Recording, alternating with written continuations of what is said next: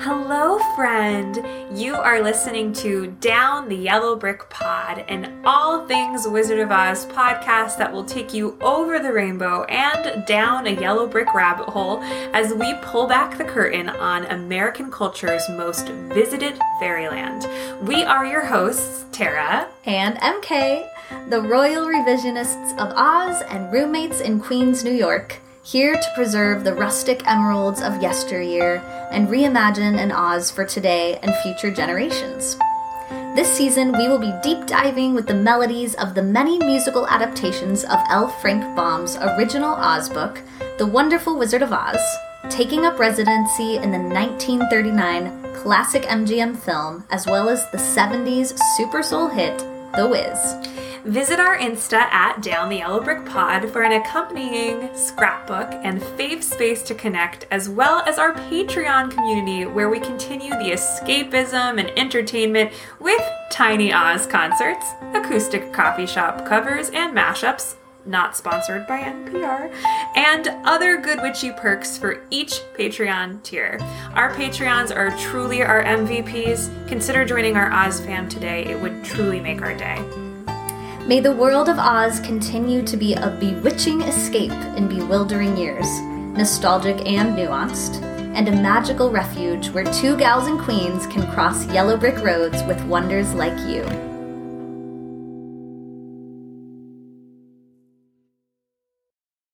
Welcome back, listeners.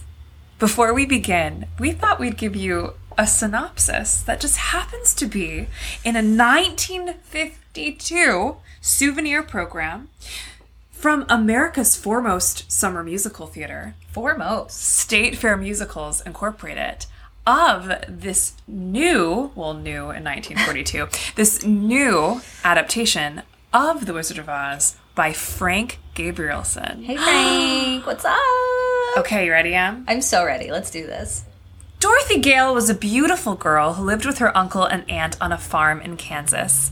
Possessed of a wonderful imagination, Dorothy often used to lose herself in a dream world, forgetting where she was supposed to be and not very much concerned even when she found people searching everywhere for her. I relate. Unreachable by text. A cyclone This is true.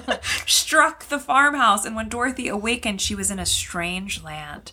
Strange creatures were crowded around the house, and when she came out, she found that she was in the land of Oz, and her house had landed on the Wicked Witch of the West. Note that again. The West? The Wicked Witch of the West, and had killed her. Excusez-moi? I think that's correct. The people at the end of the rainbow had acclaimed her as their goddess. Oh, get it. Oz was a beautiful country, but was so strange that she was frightened and wanted to return to Kansas. The Munchkinland people informed her that she must see the great and powerful Oz before she could return to Kansas, so she set off on her way to the Emerald City of Oz. She first met a scarecrow who had no brain. He told Dorothy that he could be the happiest scarecrow in all the world if he only had a brain. So she suggested that he go with her to see the Wizard of Oz.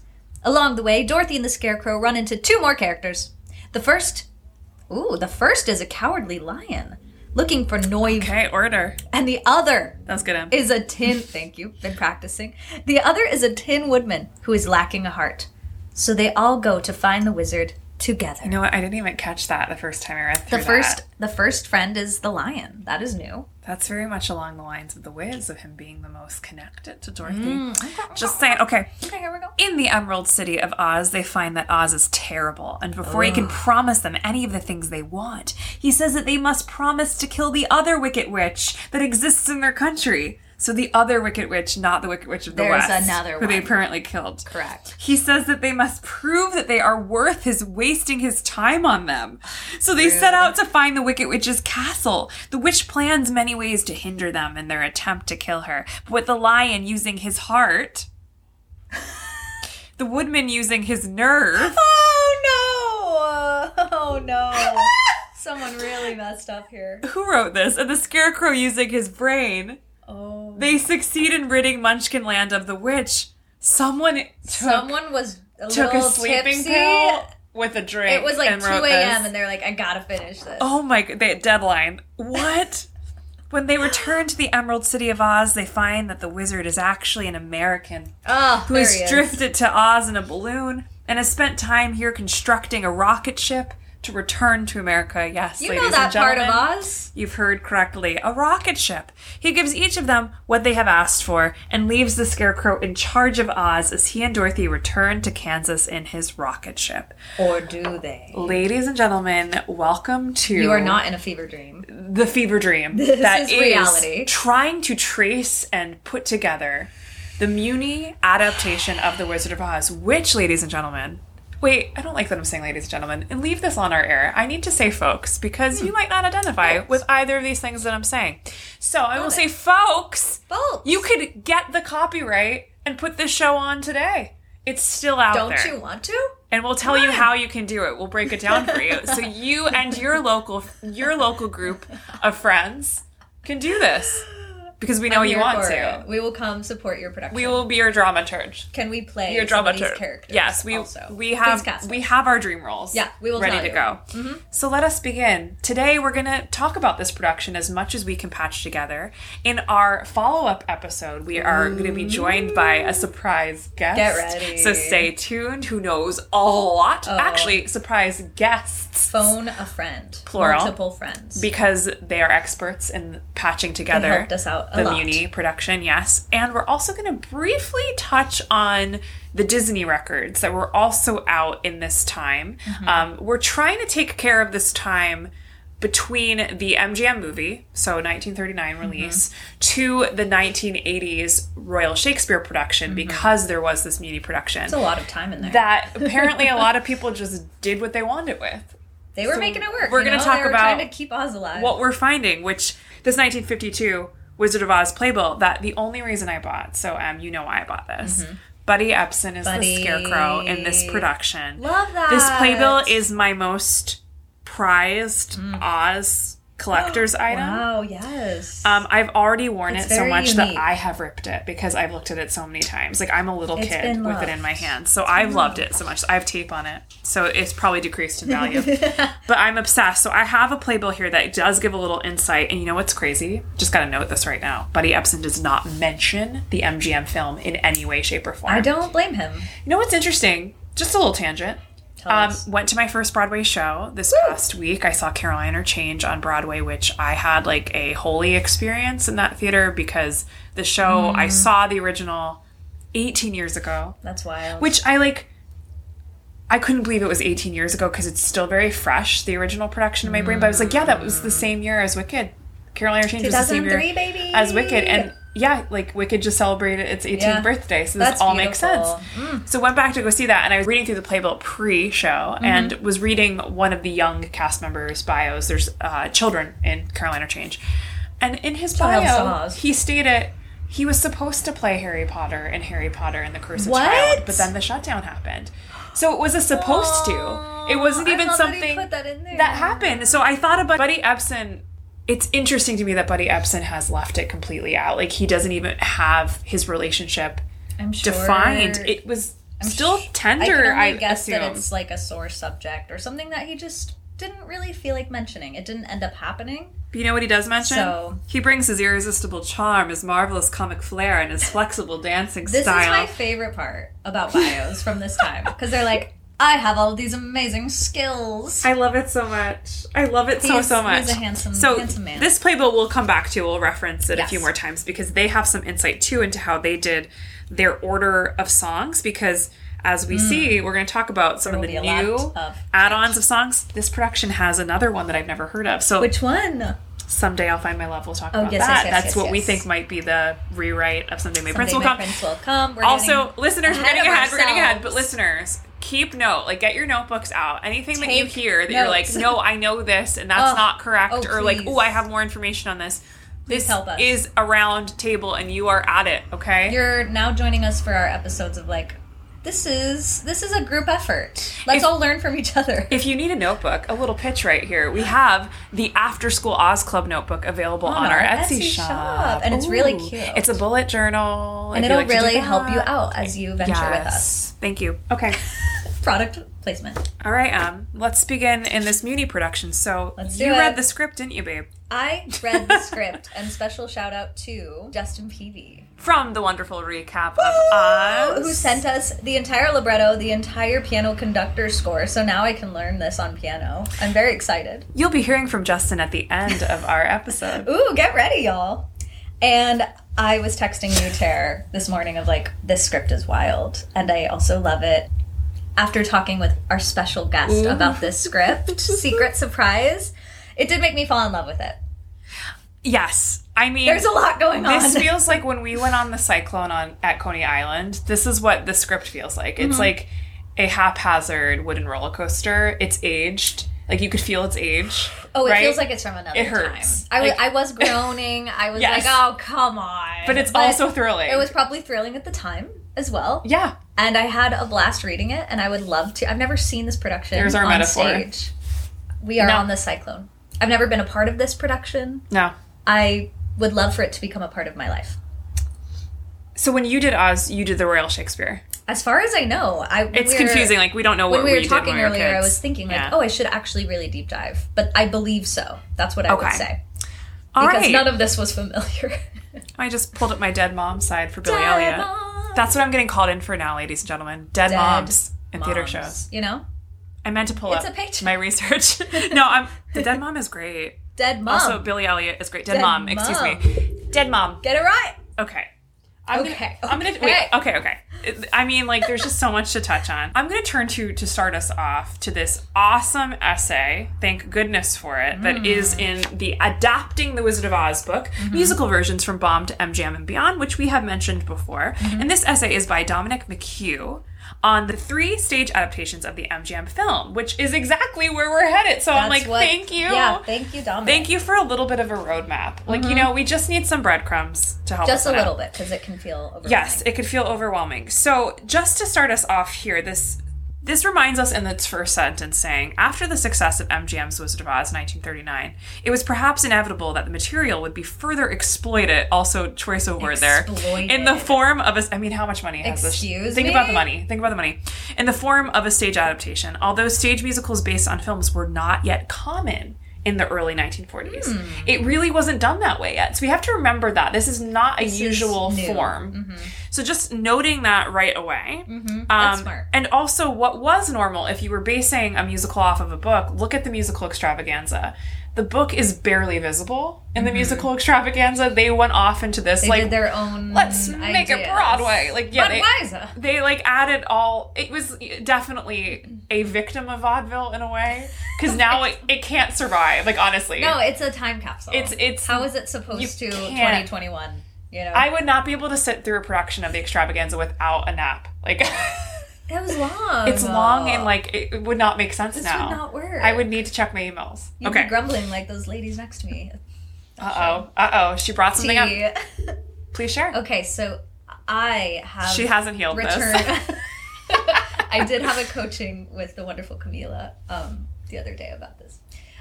Who is our friend, and she is a life coach. She's a life coach. Listener. Shout out, Got product you. placement. So, my first Broadway show back was The Girl from the North Country, but... this show, Flying Over Sunset, that I saw last week at the Vivian. Flying Over Sunset, which is a wonderful song that has been stuck in my head. And I also saw it with a dear friend of mine, Shane, who I did The Wizard of Oz with in Modesto, California. He was in town from D.C. I'll ask him if it was Royal Shakespeare. Tell him! Yes, please. He would probably know more than me, to be honest. But I told him, I was like, Flying Over Sunset, that song reminds me of that melody.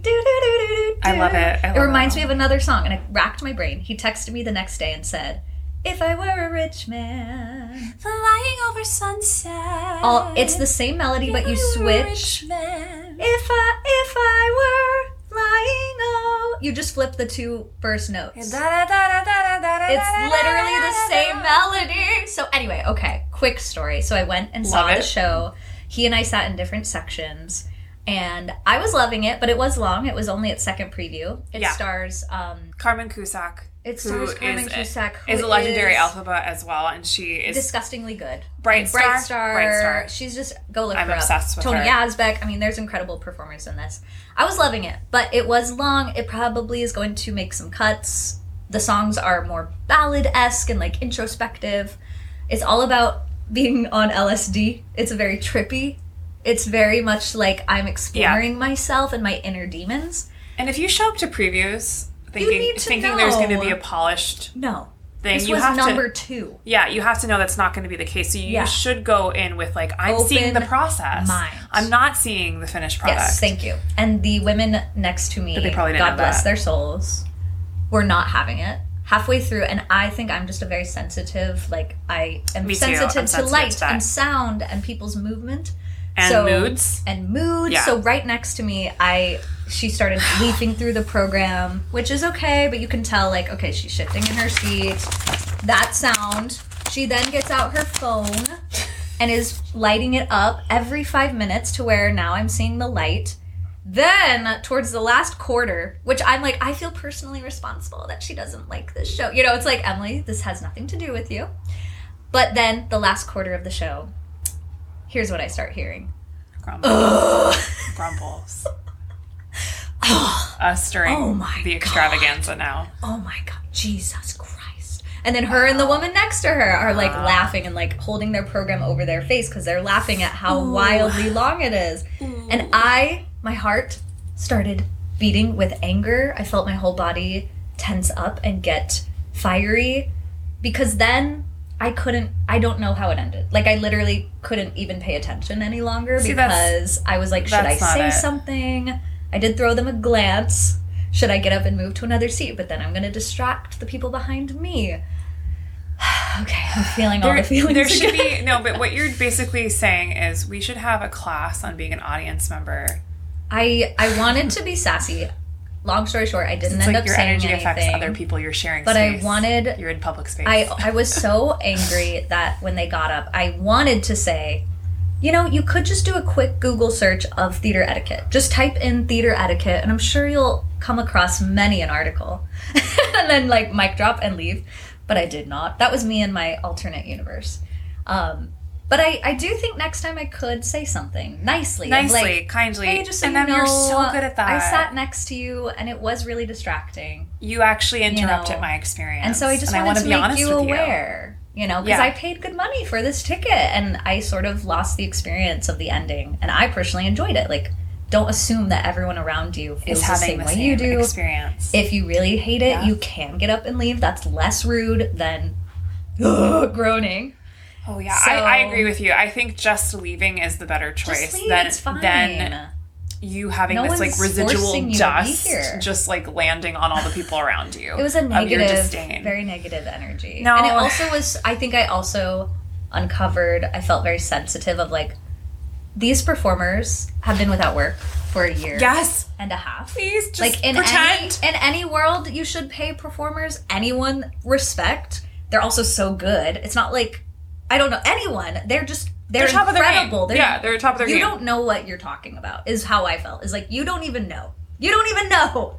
And how dare you... Okay, now I'm getting mad again. No, everything's fine. It's just like, you're really going to treat this experience at the theater as if it doesn't matter when this show actually closed. They weren't able to open before the pandemic. Yeah, they've had a wild experience too. Yeah, it just made me upset. It's having almost like we're asking people to be more sensitive. I think to and yes, and I think I'm just more. My radar's more finely attuned after being away for so long. Same. So. Well, I will share this with you because it's really, really cute. So when my first gig out of college was working as in an educational outreach touring company. Mm-hmm. So I was working with the Walnut Street Theater, and I was the star of cafetoriums, where the smell of tater tots was just always wafting. Yeah, always just wafting as I was performing. Ooh, yum. So I toured libraries, schools, pretty much for a solid year, doing plays on bullying, plays on history. Drugs. No drugs. No drugs, okay. Mostly like bullying was the prime. Bullying was the prime thing that we were delivering. That was a big So some big schools, thing. We were just an assembly coming in, like the teachers were like, thank God, peace out. we get a break. Yeah, they're like, there's no, like the kids don't really know what they're sitting down for, and they're talking back at us. They don't really understand what's happening. Which is fair. Like, if you don't know what theater is, or like any kind of like presentational anything, that makes sense. The kids don't understand that there's this fourth wall and like what theater etiquette is. Then we would go to schools that, like, clearly the teachers, like, I need to make it... Had a whole seminar. a mission that these kids understand how to be respectful in the audience. And sometimes it would go too far. Like, I'm going to say this. Catholic School Week we did. Catholic School Week? Yeah, there's a Catholic School Week that happens. I believe it's in this, like, wintry into springtime. Okay. Where... I feel like I don't even know what I'm saying. Like, we called it Catholic School Week. I think it's a week that is something, but these schools all hired us. Like, it was all Catholic schools for 1 week that we went to. Okay. As, like, I think they do, like a week outreach, of programming. Program thing. So we were at primarily private Catholic schools. The kids were so quiet that I was like, there's no joy here. Now they can't even enjoy what they're like, watching. I think they were told... like, be quiet. Speak. But I was like, oh no, like, that's not it either. So, like, it is this, like, gray area. Right. You should not be expected in the theater to just sit there. But, also know that this is not about you. Right. You could have a visceral reaction that is verbal. Like, you could have live. Laughter You're there. is really helpful for yes. our friends on stage. But I'm anyways, sure that was weird for you to be like, no one's reacting. Right. These are children. But you could see the, like, they didn't know they could. You know what I mean? They thought they couldn't. So theater etiquette is a huge thing. But then we would have these schools that we went to where they had little printed tickets, and that's what it should be. They made it a whole experience for the kids to understand. Yes. Like, you are going to see something special. This is a way that we have been connecting and understanding and processing the world forever. And especially, like, we have Americans have really owned theater in unique ways. Mm-hmm. It's one of the only things that we really, I mean, I think it's why it is the most beautiful celebration of our melting pot existence. Mm-hmm. I think it's super cool to, like, break this stuff down with kids, but if you don't do it, no one knows. So then you have adults who sit next to you and who experience this. Think that they should be loud about those things. Anyways, grumble. Moving on. Okay, so this book this essay also notes just, like, the obstacles, the challenges that it would take there were some. to take the film to the stage. Like the Twister, not such a cinematic moment. How are you gonna do it? Yeah. How do we do sepia tones? How do we do Dorothy's arrival to Oz? Like, the sheer scale of this with movie sets could not be imagined the same way to a stage version. And also, like, the star power of the cast was huge at the time, like, each contributing something very specific to the film. So, it also notes here, the reconception of the casting of the Munchkins also needed careful and sensitive thought. Correct. Thank you. Don't know if that happened right away, but correct. Yes. So, the first attempt, of course, at doing this would be Frank Gabrielson for the Muny in 1942. Mm-hmm. So, just a little bit about the Muny. It's America's largest and oldest outdoor theater. Founded in 1919. From what I gather, they have done 12 productions of The Wizard of Oz. Love that. Since they've opened. And they present an annual summer season in its a large arena, and there's over 10,000 seats. Wow, I did not know that. Muny is probably one of the most prestigious regional theaters / summer stocks, like old form summer stock. Mm-hmm. I mean, you can't even audition for the Muny. Like, it's like offer only to Broadway stars who come in. Hi, can you please come in? Because they're also you go very locally. Quick. Well, you could go locally and audition. It's a lot of, like, to St. Louis, up and coming musical theater stars. It's a great place to get your career going. Mm-hmm. I mean, working at the Muny, I feel like, is a dream. When you're, like, in college, you're like, I want that gig so bad. 100%. But you have to fly there. They don't do New York auditions. They have, like, their own system. That's so funny. But people do it because it's the Muny. And I mean, kind of makes sense in a way that there's all this, like, kind of, like, sacredness around auditioning for the Muny because it's been around for so long. Yeah, you're a part of a legacy for sure. So, for this production, our friend Frank Gabrielson, do you want to talk at all about Frank before we... What do you know about Frank? He was born in 1910. Yes. He was a writer, mostly for television. Leave It to Beaver. The American stage and film. This is kind of his big thing. The 1942 adaptation. Some screenwriting credits throughout the 40s. Something for the Boys. Flight of the Doves in the 70s. Television work, writing for Leave It to Beaver. Yeah, Leave It to Beaver is pretty big. National Velvet. Suspense. Alfred Hitchcock Presents. That's big too, yeah. And then our favorite fun fact. He wrote several episodes of Shirley Temple's storybook, including the Land of Oz episode. Which we will get into. That is a season 3. whole thing that we shall discuss. He's also married to an actress. Ah. So, you know. Frank. Franck. I think it's Franck. Franck Hale. Franck Hale, yes. Love it. We're doing great with pronunciation. Amazing. So there's not much on him. I wish there was more. That's his Wikipedia, correct? Yes. This is all just Wikipedia information. I tried to look up, I typed in his name and Shirley Temple, like photos, and it gave me Frank Morgan. Okay, I was they tried. like, all right, yeah, you kind of missed the mark there. Frank Morgan and Shirley Temple and Dimples? Yeah, and it was like them walking down the street in their cute costumes. I laughed out loud because it was just so cute. And you're like, all right, that's kind of Aussie. I was like, thank you. At least I got some sort of connection. But I love that there's this Shirley Temple connection. So I know, that is cool. He must have loved Oz. Yeah. There must be a love for it that he's agreed to do this. Yes. So presumably the rights to the MGM screenplay were not available, and that's why a new script was having to be had. Or maybe there was just no attempt made to acquire the cinematic property because the music would come on over. But let's just talk some facts about this production. And Em has read the entire script, has perused the score as well. So let's talk about this initial inception of it for this 1942 production, which would be done in stock, all over our country and then also overseas. So the big thing that you will notice right away is Toto's gone. No Toto. And also, like, Miss Gulch is removed, the farmhands are gone, Professor Marvel, so there's just, no nuances there of the various threats in Kansas. Yeah. I have to bring this up because it just is bizarre. This is from one of my amateur production playbills. It's super, super cute. I love collecting souvenir programs and playbills of old Oz, everyone. So just know that about me. It says here there's no intermission, it says in all caps. No intermission, so go to the bathroom before. Okay. Yes, so they're like, please take care of your business kitties, beforehand. take your little ones. So they break it down with, I love this actually. It says, in Kansas, over the rainbow, back to Kansas, finale. And can I tell you the finale says, please, in all caps. Remain seated until the house lights have been turned on. Thank you. Thank you. Please do not. Thank you. And please do not leave to go find your car. They must have this issue at the school. I know, the fact that you have to put it in, But I just want to presence what it says about the Kansas. It says, number 1, the Gale Farm. Number 2, Rainbow Creek. Over the rainbow, Dorothy, which also, there was a villagers' choral arrangement. There is. So after Dorothy... Excuse me? After Dorothy sings Over the Rainbow... Also, it's Uncle Henry's birthday.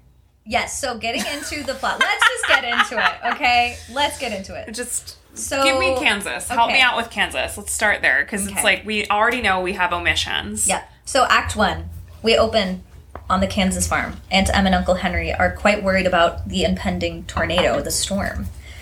And they're actually... How do they know?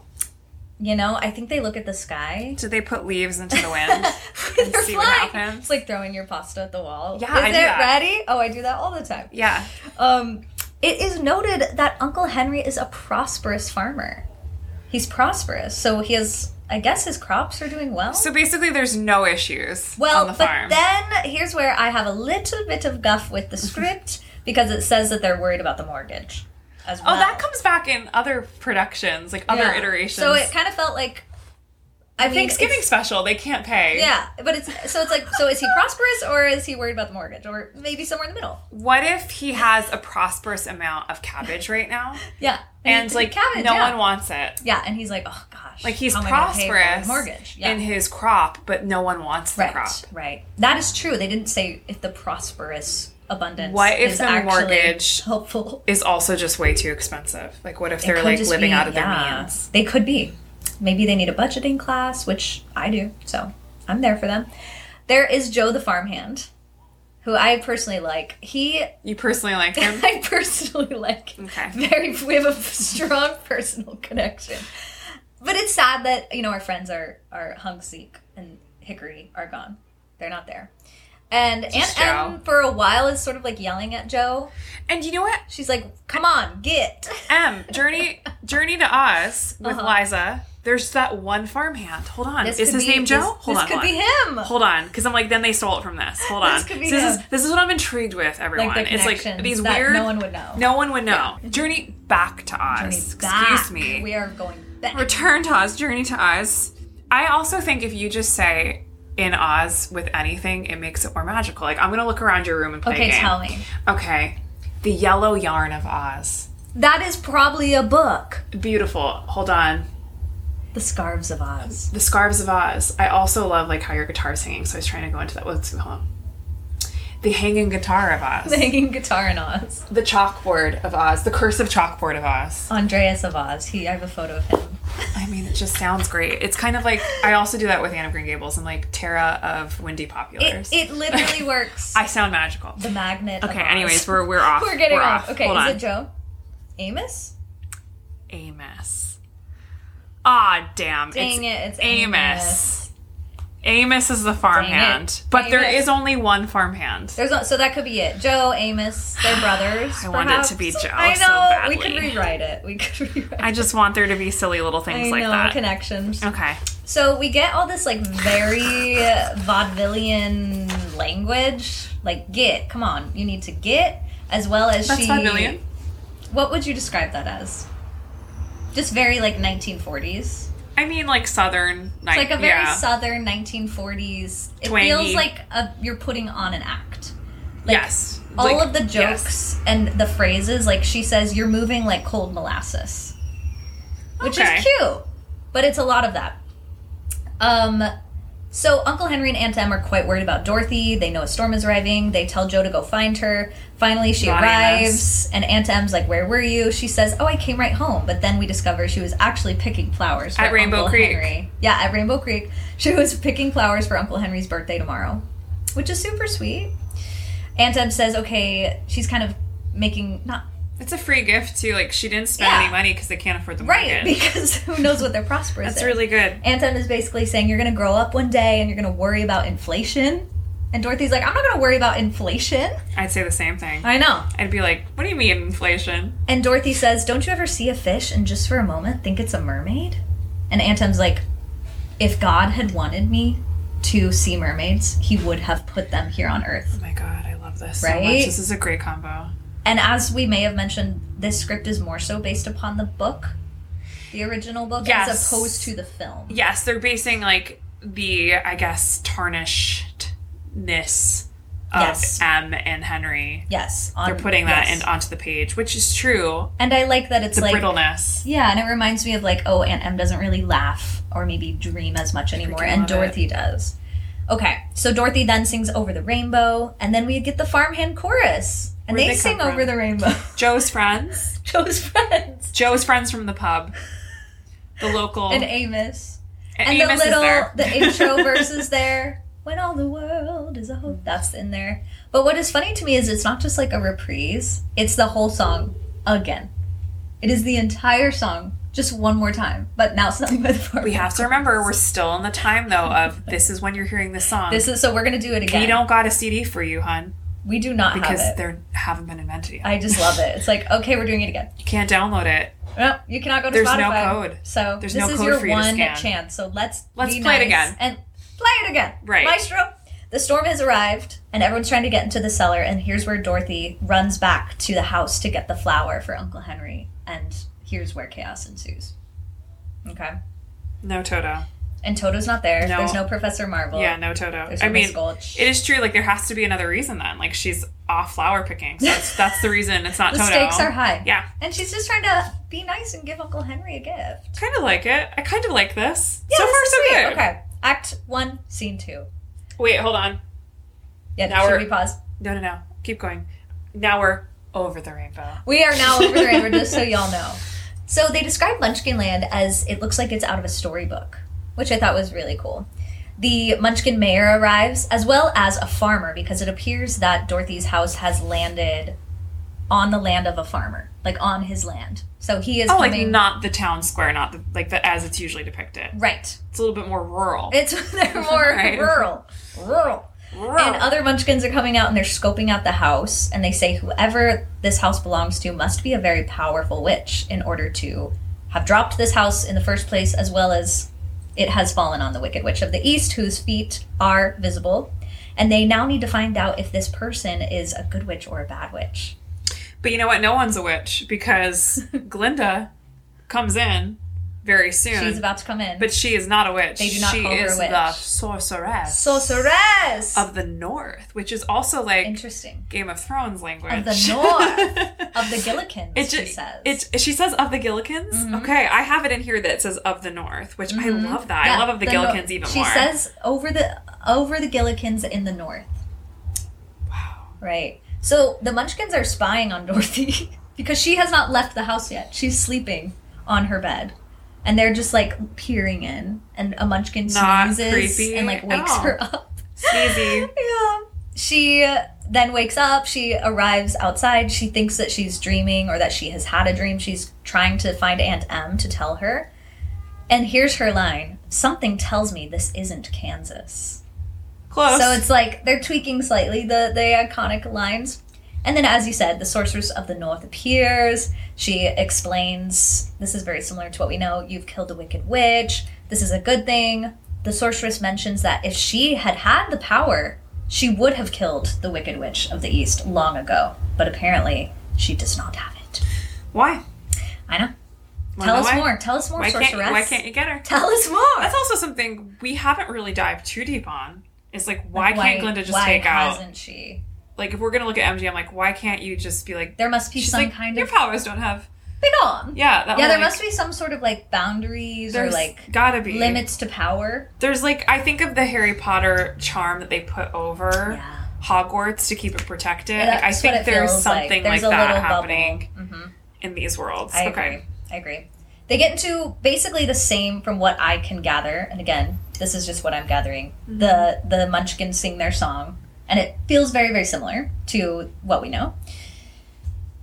Dorothy mentions that she really needs to get back to Kansas for Uncle Henry's birthday. And here's where things change. There are no ruby slippers.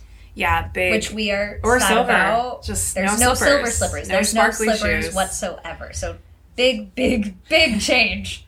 So really what is sort of replacing that is the sorceress kisses Dorothy's forehead. And she tells her that if Dorothy ever needs her or is in trouble, she can rub where she kissed her and call for the sorceress 3 times. I love that. Call for her name. I love that. Like, there's something sweet. really sweet and I like the callback to the book, and it's nice. It's also sweet to, like, know this young girl who has not the most hands-on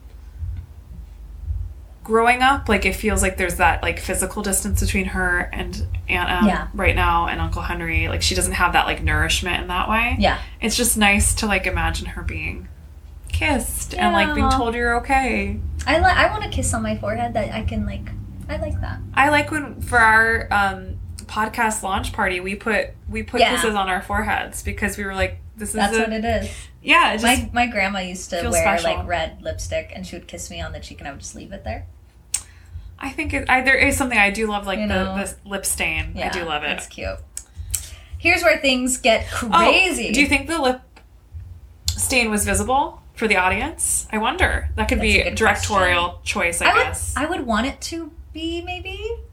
It has a Harry Potter element to it, right? Like the lightning bolt scar? Like a physical thing because the stakes are high. Like, that is the thing that, as we'll get into, this is why the witch protects her from the Wicked Witch of the West. So I feel like we sort of do need a reminder as the audience, like, remember, that is what is keeping this all together. She says that she has to run inside to get her toothbrush. She's concerned about dental hygiene, which makes sense for her character. Which also, if we are reminded of the Baum books, he is obsessed with making sure that we see her take care of herself throughout the journey, like making sure she's stopping for water. We never go into, like, we actually don't have to, like, is it suspend disbelief? We actually don't have to do that as that much in that way. Like, When she's hungry, she says she's hungry, and then they have to stop. Yes, I and do they have love to figure that. out how she's going to eat, and she has to drink water. That's why I love she has this to moment. She's like, Yep. I gotta, ew, I'm gonna feel, I relate. I'd be like, ew, I'm gonna feel gross if I don't have a toothbrush. Okay. And I don't know where the convenience store here is here in Oz. So she runs inside. I don't know if she has a convenience store in Kansas either. That is true. Like, you get one toothbrush. General store, maybe? Yeah, general store. There's no Dwayne Reed. Okay, she runs inside to get her toothbrush, and then the sorceress has left. Boom! We get like this boom, this crash, and we hear and we see that the Wicked Witch of the West appears outside of the house. Broomstick and all. Our stage directions say she's a regular, old-fashioned, Halloween-style witch. Halloween style. Halloween style. As you will. So just Hagrid, I feel like. I think like that old like crone. what you would envision, or if you go to Party City. They're like, she ain't no queen. Like, she's no beauty queen, okay? She's not, Maleficent or anything. No. So she appears, and then Dorothy comes back out. The witch tells her that she killed her sister. Dorothy is agog and says, I never meant to do that. Dorothy mentions the kiss, and here is where the witch is like, oh, dang it, that's not good. The witch disappears. So that's she her just first... doesn't want to have this young enemy. She'd rather be without enemies. I think she doesn't want an enemy, and as we were talking earlier, she did kill her sister, which who knows what their relationship was. True. But... Clearly close. Clearly close. As we mentioned earlier, so throughout this Munchkin scene, the Scarecrow is there on a pole, but not interacting with anyone. Which I think was similar to the Extravaganza. Yeah, so they were like, oh, we're going to do that. So that poor actor, he's just up there. Daydreaming. Just like, what am I going to eat for dinner later? Counting the crows. Counting the crows, literally. Woof. I also, whenever I have a tableau free scene, I am the worst. Because, like, if you make eye contact with me, I will laugh. Stop. I will be like, just like a little eye twitch just to get you. No, and you will get me. I love it so I will much. laugh very hard. I'm a troublemaker, I think. Like, put me in the trouble. I'm not distracting. I'm not distracting from the show. I never would do that, because that's where I'm like, no. It's just like the little tiny little moments. Like our friend Laura, who is in Diana, which we're seeing tomorrow. Oh my gosh. Tomorrow. It was very exciting. We're so excited to see it. She was telling us like a little like inside joke moment of like her and her friends in the background, which you could catch. Like, if you know it, you can see it. It's not distracting at all. It's just like joy giving. You know together. I'm bad at breaking, so I love it. I'd be bad. Because I will burst into laughter. I'm very unprofessional. So the Scarecrow is there, and she now meets him. And I believe there's no mention of like, hey, follow this yellow brick road. I think it's assumed we know. It's basically like the sorceress says, oh, you can go. There's that whole moment. There's no like, she's like, you can go to Oz, to the wizard, to get back to Kansas. Okay. Mm-hmm. And so she meets the Scarecrow, and that is all very similar. He doesn't have a brain. He mentions, can I go with you? He sings his song, If I Only Had a Brain. Okay. That's all very similar. Act 1, Scene 3. Where are we at? Okay, so we just left Munchkinland. These are called the Yellow Brick Road scenes. Okay, so there it is. All right. Yeah, I'm not entirely sure how the Yellow Brick Road fits into all of this. And this is coming off of this little playbill that I have. I'm going to just pull up two so we have it side by side. I have it in one of my tabs. Em and I each have 40 tabs open. Literally. They really call it the Sorceress of the North section. The Sorceress of the North. I mean, really great. So this, now we also have up the Concord theatrical licensing page, because you can still, like we were saying, license this musical. And you could ask for a script, like you could put in requests. It shows you on this website where it's being produced right now, which is very exciting too. That's really fun.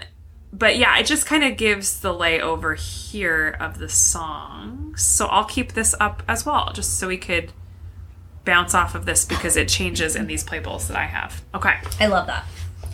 So we find ourselves on a road leading into Munchkinville.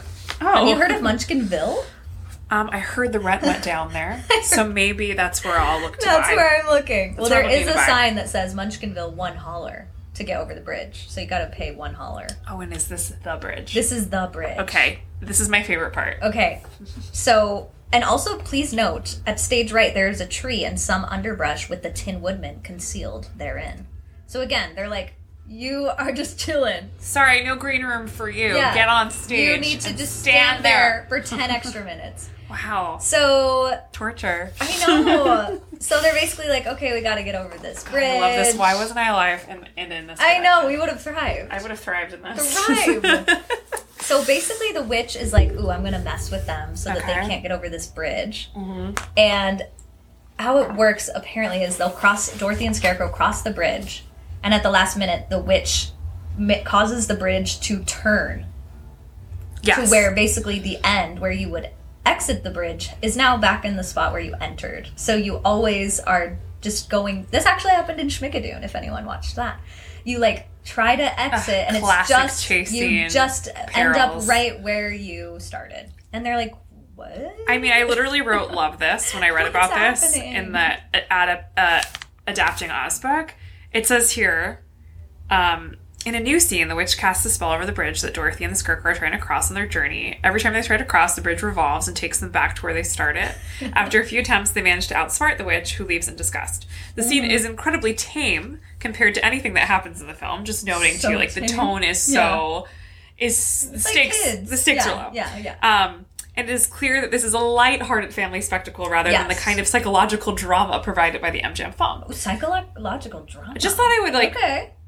I thought those words were... That's interesting. Yeah, interesting way of looking at it. Like, oh, it's lighthearted as opposed to, like, you have this woman who's literally making threats in the MGM film. She's like, hee, bridge is turned around, ha-ha. And she's like, ah. And she literally is. She's like, shucks. And throughout this scene, there's, like, more of these... I wrote horrible jokes. But with love. So, like... Dated jokes. They're dated. Like, Dorothy's like, I'm never going to get back to Kansas. What did I say? I read it. They said it's, like, theatrically conservative. Theatrically conservative. So, that means to me, like, no risks were taken in this book writing. It's like, very pantomime play. Yes. Like, oh, that's an easy joke. Yes. So, like, Dorothy says, I'm never going to get back to Kansas. And Scarecrow says, we'll cross that bridge when we get to it. And they're like, you were just on a bridge with a witch. Yeah! And then when they discover the witch is the one doing this, the Scarecrow says, that's who was playing bridge with us.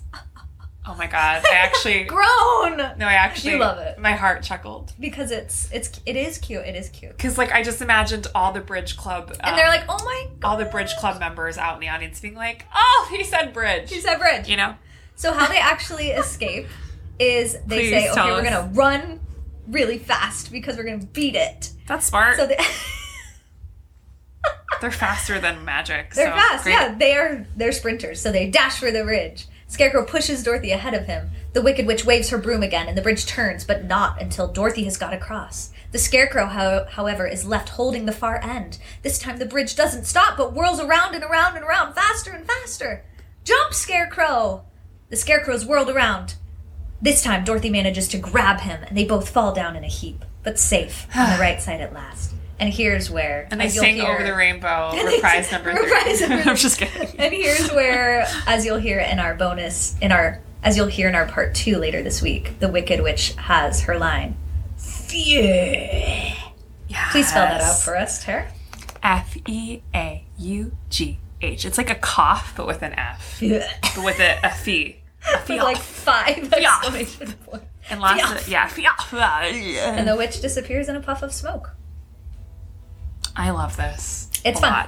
Can you tell me more about the Scarecrow Ballet? Okay.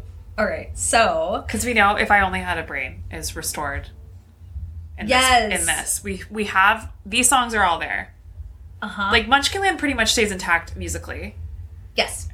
And then we have...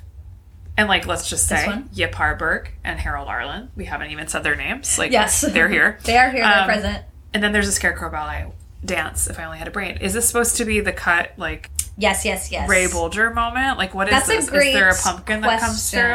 I hope so. My script just says dance.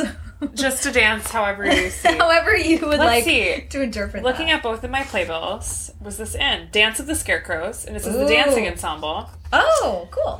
This one cut it. The children cut it. They said, you know what? They said... Miss Linda's dance troupe is not here. They also said, like, we are actor-singers. We are Park and Bark. Strong movers. So we're going to cut the ballet. Yeah. you know, They cut. that's okay. I think they cut all the ballets too. The young children's. There are a lot of ballets in this one. There's lots of ballets. For sure. Okay, so we just it is left up to director. It's left up to direct, from what I gather, or perhaps it's just an orchestral. Yeah, I moment. wonder what that music sounds like. If it's like, like if it's something there. Yeah, like frappe, and fuerte. Like, listen to me trying to pull any ballet terms out of my bootay. Someone the other day, a friend of mine said some ballet terms, and I was like, what? I've never heard of that. What is my favorite? And I've taken some the cat, the move of the cat. What's that? Ooh, angry cat? No, that's like a mean yoga pose. Angry cat. That's not even what it's called. Hold on. It's like hold on.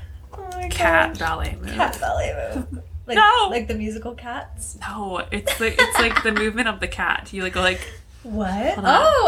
Yes. Cat. Yes. I got it. Hold on. Padasha. Oh, I do love a good the movement of the cat. Padasha. Padasha.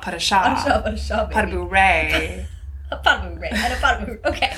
We're done. This is the Scarecrow Ballet. Okay, so that happened. Okay, so after this bridge scene, now here is where we meet the Tin Man.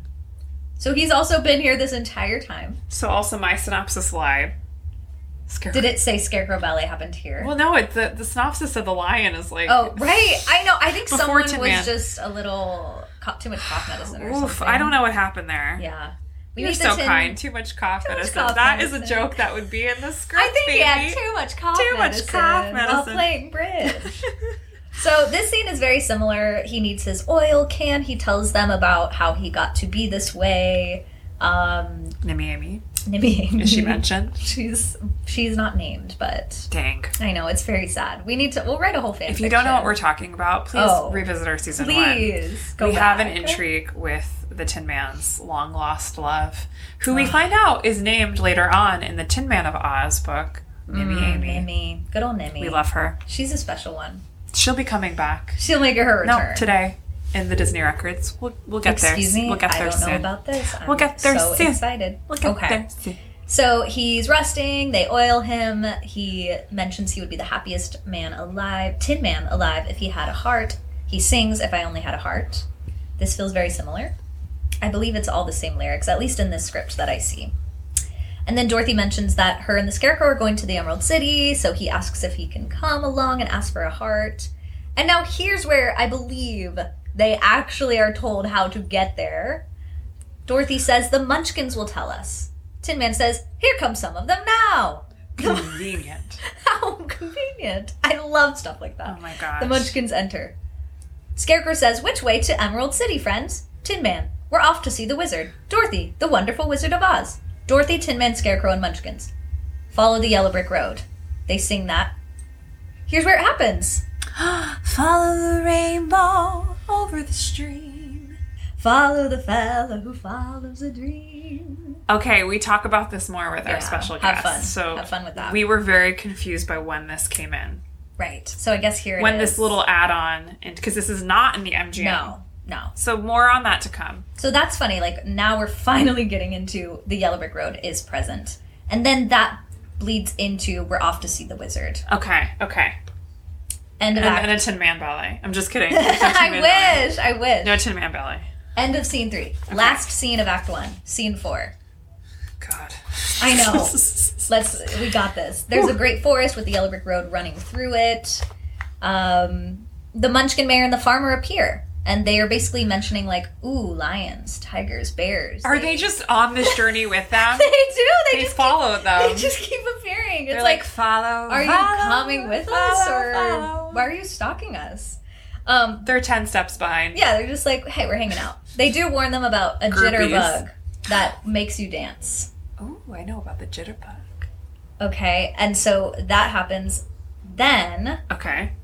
So they warned them, then they're basically like, goodbye. And Dorothy says she's frightened. Scarecrow and Tin Man are going to take care of her. We're off to see the wizard again. Okay. We hear a big roar, grrr! It literally says grrr. We have the lion show up. He feels very similar. He's saying, put him up.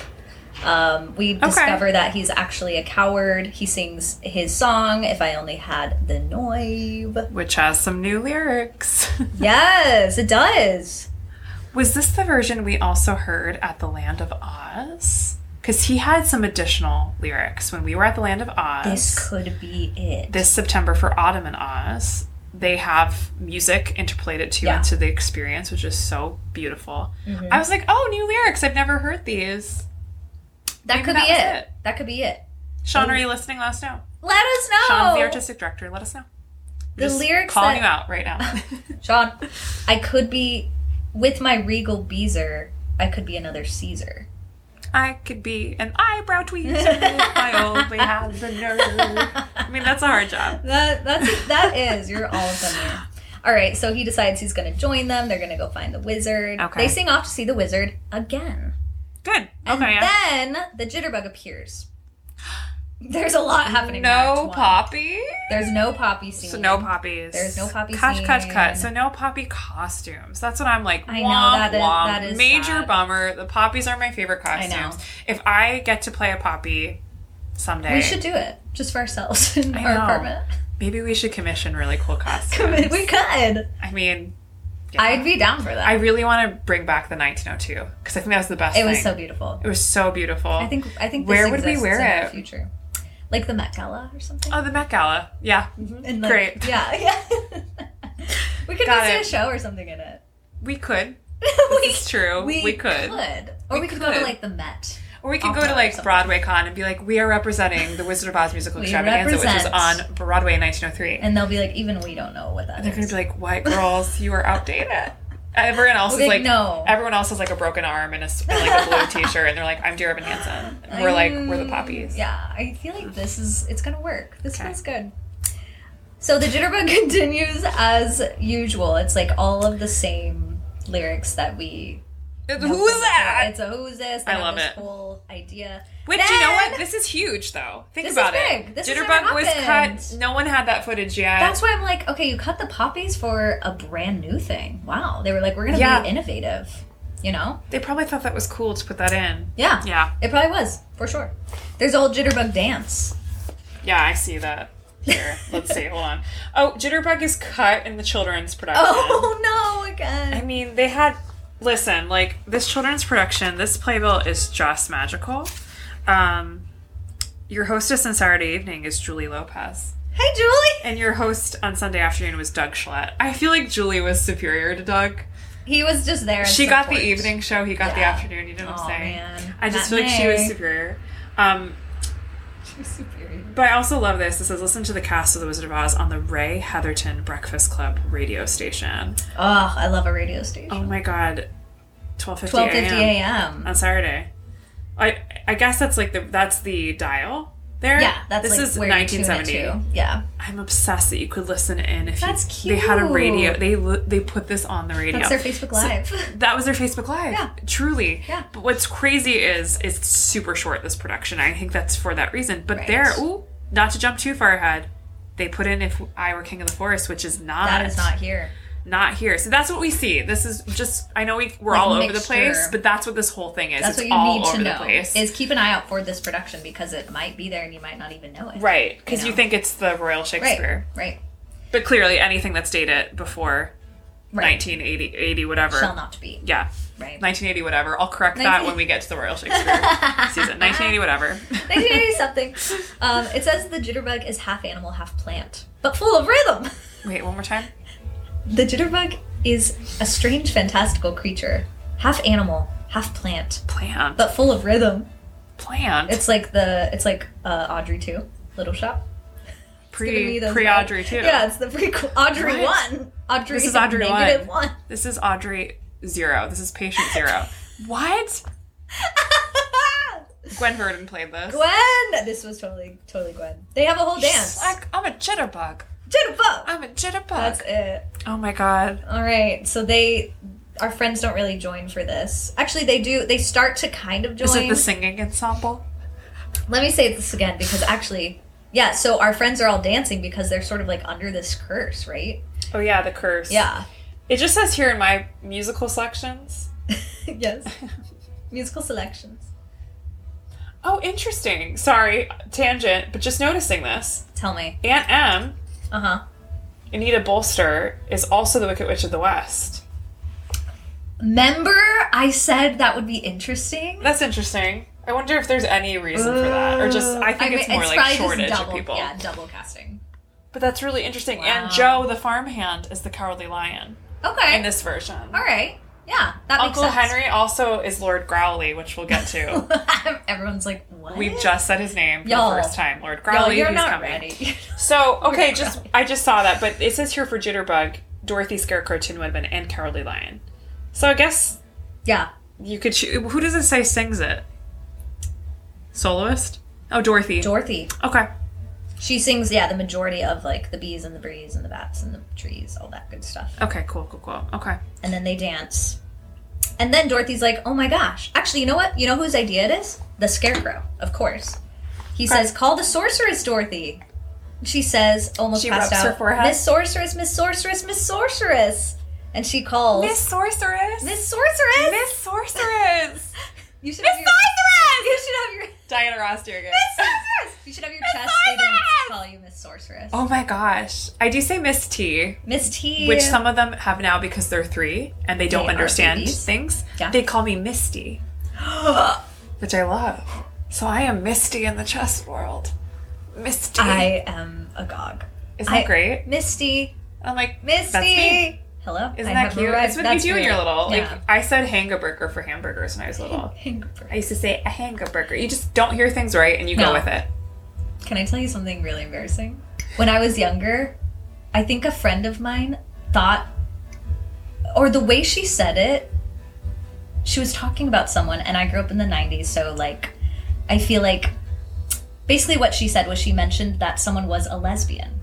And I was like, what is that? Like, I didn't really know. I was young. But I thought she said, like, ill lesbian. I always, like, for a while, I thought ill lesbian. Yeah. I also thought a thespian and a lesbian were the same thing for a moment. I have since learned. Please no. You've corrected but yourself. It's just those little things where you're like, and then you have the realization later on of like, that was completely, I was wrong.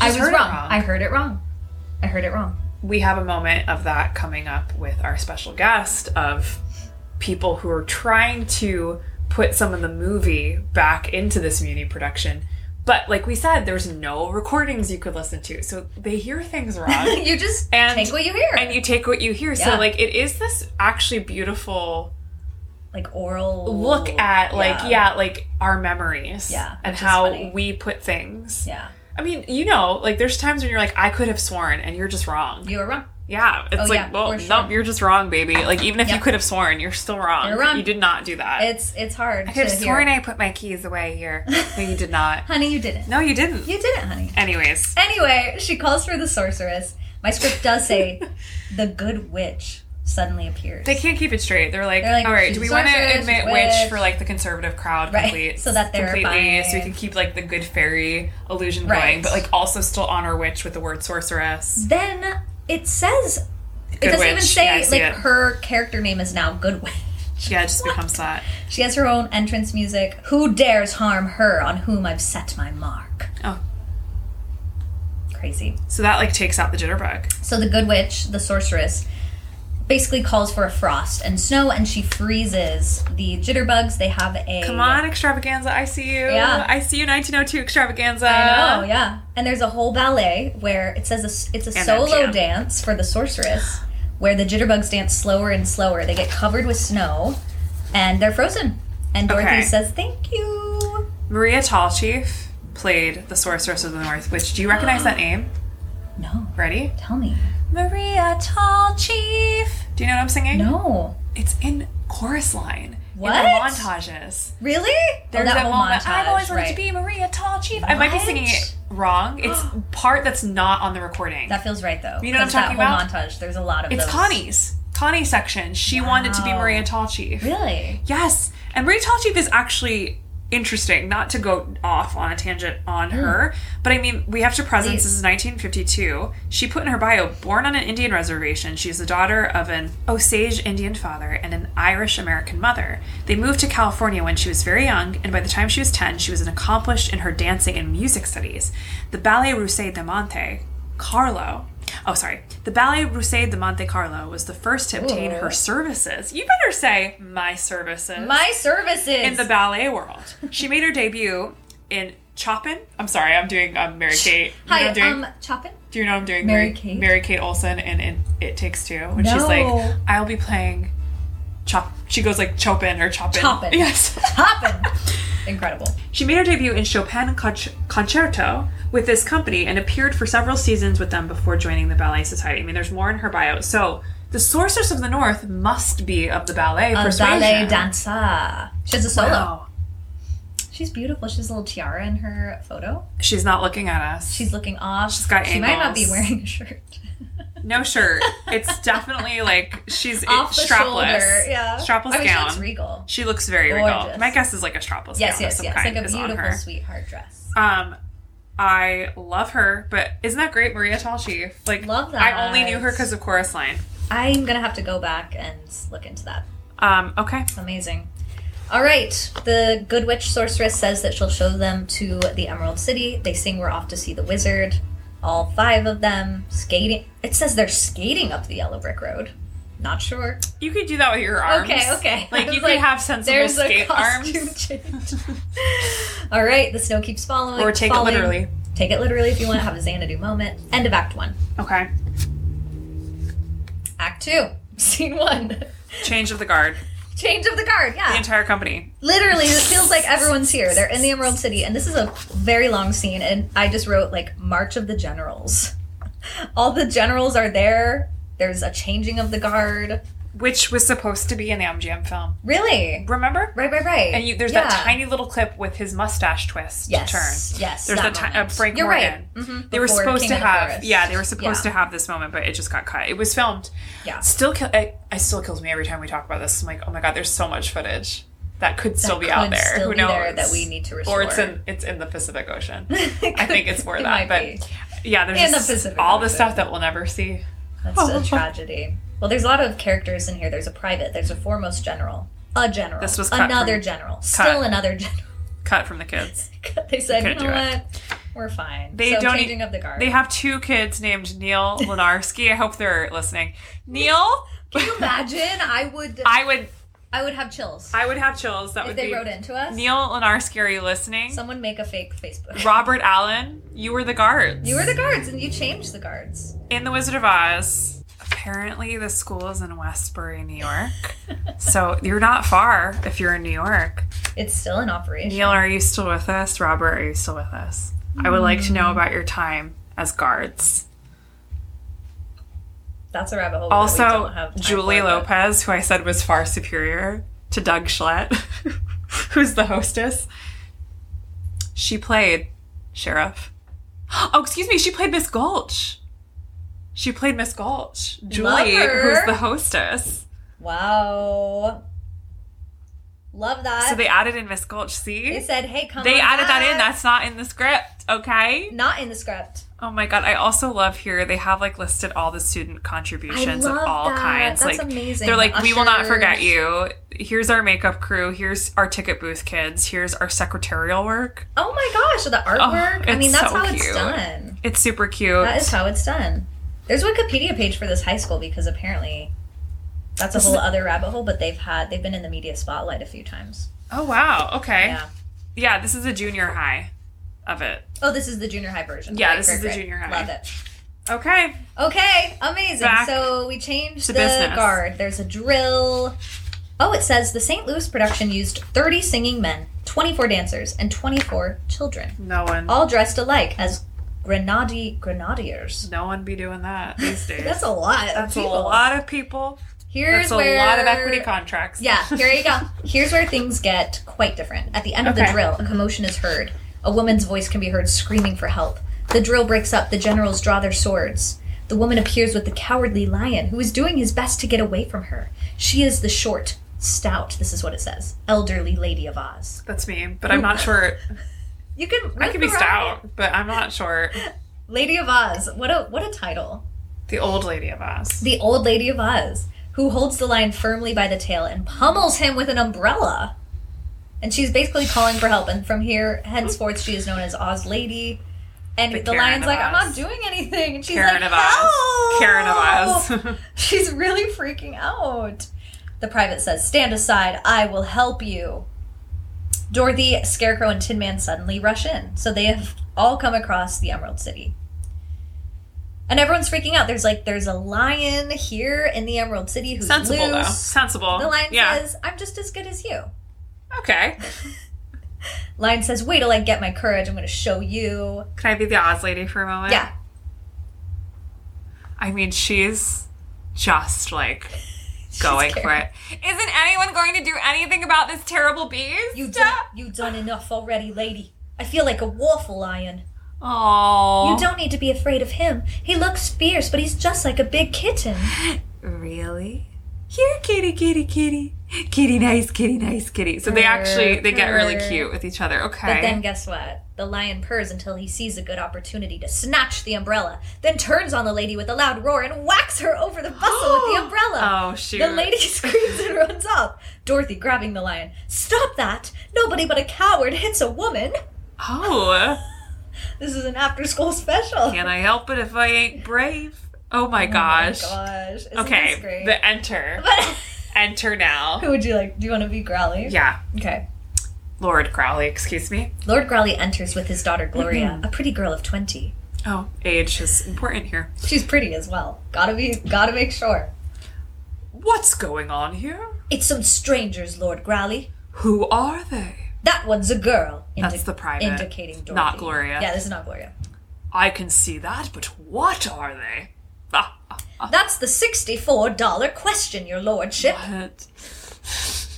Well, little girl, suppose you tell me who you are and what you're doing here. And then we have this whole scene happen. She, gives the whole spiel. But where is Gloria? What does Gloria say? Is she not speaking? Gloria has not spoken yet. I want Gloria's first line. Because Growly's basically saying, how dare you even ask that you're going to see the wizard? I don't think it's going to work out. If you bother him with a foolish request, he might destroy you like that. And there's a whole finger snap percussion number. Okay. Finger snap. Okay. All right, so they snap their fingers. Dorothy says, we don't care. We're going to go see the wizard. And here's where we get into some fun stuff. Dorothy says, we don't care what happens, sir. We'd like to see the Great Oz. Growly. I shall inform him. While I am gone, my daughter Gloria will see to your comfort. You three guests, come with me. Here she is. Come on. Would you like to see the palace? Oh, yes, very much. We'll see it presently. We're so happy to have you all with us. She's definitely has perma smile. That's one thing I noticed about Emerald City. Everybody seems very happy. And why shouldn't we be? She has a solo song. This is just her. It happens to be the merry old land of Oz. Get it, Gloria? Yeah, Gloria said, that is my song now. No more Frank Morgan. No ensemble. No ensemble. Just her. But I love that it's followed by a funeral march of a marionette. What? Could we... Also, I don't know what that is. A funeral march of a marionette. I honestly don't know what that is. Of a marionette. Oh! After the Scarecrow's dance specialty, okay, Dorothy, Gloria, and several girls enter. So the Scarecrow has a moment. And this is getting us into Evening Star, correct? Yes, the added song. We're almost there. We're almost there. So these gals enter. We have Dorothy, we have Gloria, and Dorothy says, this is even nicer than the hotel in Topeka. Gloria wants her to tell them all about Kansas. She's been. They're like, tell us, Dorothy. Tell us, Dorothy. And they're basically like, what are the men like in Kansas? She says, oh, you should see my Uncle Henry. That's not what they mean. And they literally say, what about the younger men? Dorothy. And they're just like, you're too little to know what we mean, Dorothy. Dorothy mentions, I know what you mean, all right. My cousin Annabelle is engaged, and she looks the way you all look. We've never heard of Annabelle, the cousin. Cousin Annabelle is new. Also, Dorothy is clearly a teen. Right? This is we're going off of Judy age. We didn't even talk about that. She's not going to be cast as a... young. Right. I mean, she could say these things. My cousin Annabelle is engaged. My cousin Annabelle. She says you all sort of look half melted, And Annabelle sings all the time, too, all day long, even when she's doing dishes. What does she sing? You know, about stars and love and that stuff. Stars? Love? And that stuff. Those were all different girls. Oh my gosh. Sing us what Annabelle sings, Dorothy. And then Dorothy says, Well, if you say so, but I think it's all pretty silly. Just 1 second. What's the matter, Gloria? I'm trying to get that half-melted look. What is this half-melted look? Dorothy produces a sad, sweet smile. Not burlesque! Exclamation point is what it says. I did not make that up. Here's my favorite part of this Evening Star moment. Mm-hmm. It says Dorothy with Gloria and girls optional. Afterward. If they can sing, add them. If they're not so hot, cut them. You ready? They're not so hot. Where's this one?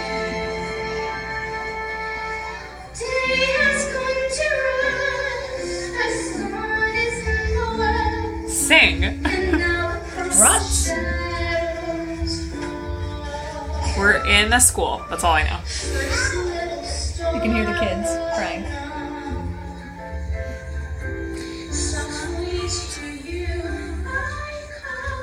Come on. Also, this little angel. This is really sweet. It's a sweet song. So let's have a pause here for Evening Star, which is the first new song that we are seeing. Oh my gosh, it's so pretty. It's really pretty. I kind of like this as it kind of feels like Freddie My Love. It does. Hear me out. Yeah. sleepover. Yeah. Let's have a moment. We're having, oh my gosh. Let's pretend we're adults. Let's pretend we're Snow White. Yes. Essentially. Yes. Which I kind of love. It's cute. It makes no sense, but I kind of love it. She gets a moment with some gals. But the writers of this song blew my brain. Tell us. Open.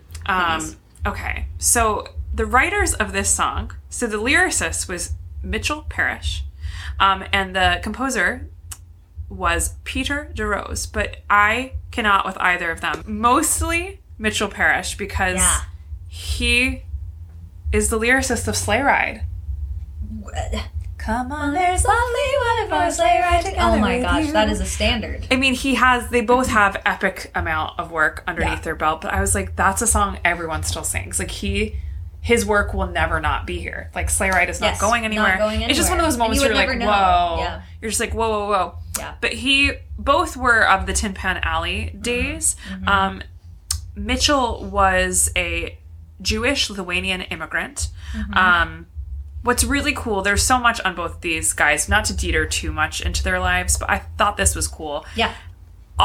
There was a whole musical review of his songs in 1987 on Broadway called Stardust. And that would also get revived, and he's also in the Songwriter Hall of Fame. That's a big deal. I mean, it's a huge deal. His work is immense. Mm-hmm. A lot of titles that you may recognize or not. Like, I think a big one is Sophisticated Lady. Stars Fell in Alabama. Yes. I love that song. Yes. Like, these are the big ones. Yeah. But so, it's just like, you can't even... It's just so immense. Yeah. And then Peter DeRose, I think the coolest thing I liked reading about him was he had a show... a musical radio show on NBC in the 20s into 30s. It ran for 16 years called The Sweethearts of the Air, in which he played piano. Ooh. And his partner, who I also think may have been his actual intimate partner as well, May Singy Breen, who is known as the original ukulele lady. Excuse me? I mean, what? That's also nuts. Wild. They had the show Sweethearts on the Air, and they were married. Yes, they were married. Okay, I'm solving all the mysteries that I had just by reading more. Mm-hmm. The show not only provided them a good living, but it also allowed him to introduce his compositions. So they had this consistent thing for such a while. But what's really cool is that his music has been recorded by literally everybody of his lifespan, which his lifespan in between 1896 to 1953. So he died a lot younger than I believe our lyricist on this. He worked with Mitchell Parrish on other works as well. The Evening Star was not just a standalone for them. But I thought I would play, this is so wild. I had a little Terra moment. yesterday I had to upload something to YouTube for an audition submission, and I was going back into my old YouTube videos, and I did a cabaret, a one-woman show when I was 24. It was like the first project I had done on my own, and it's so like cringy and also so... I'm proud of myself at the same time. Of course. It's like a mix. Like, it's cringy to every... Like, it was hard to look at, but I started watching some of the videos, and I was also like, this is really well done. And, like, I would love to do this now. Mm-hmm. Like, it'd be cool to do it now. Love that. There's certain moments I was like, excellent work. And there's others I'm like, whoa.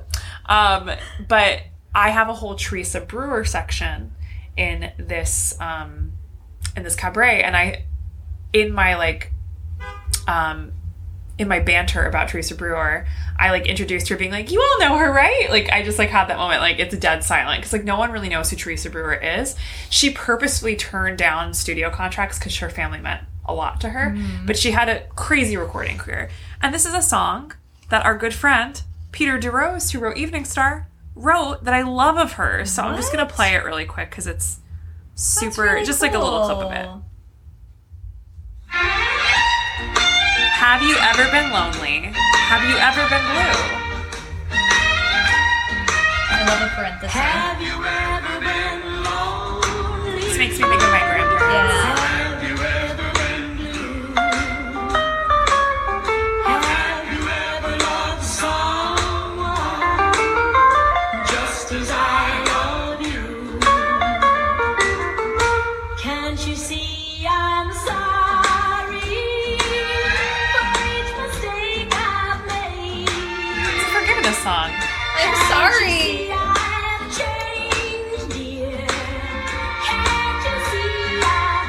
We see you, Teresa. Teresa, beautiful. But I just thought that was really sweet because it was such a weird, like, I haven't thought about Teresa Brewer in a while, and then seeing her name and connection to him, I was like, whoa. I love those connections. That's so wild. Like, what a weird connection. So, Did you sing that song? In my cabaret, no. I sang the Glad song. The Glad with song. Patrick, third roommate. Aww. And I sang, she has, oh God, Too Much Mustard. Too Much Mustard. She has great songs. Like, her titles I are love all her wild. voice. It takes me back. Yodely. You know? She's like a little twangy yodely. Yep. I love her voice, too. Oh my gosh, thanks for bringing them up. I'm also now obsessed with May Singy Breen. Yeah, I want to know more about her, the She, original ukulele got lady. the ukulele accepted as a musical instrument by the American Federation of Musicians. And this was I'm his gonna wife. Deep dive later. I wonder if they remained married their whole life.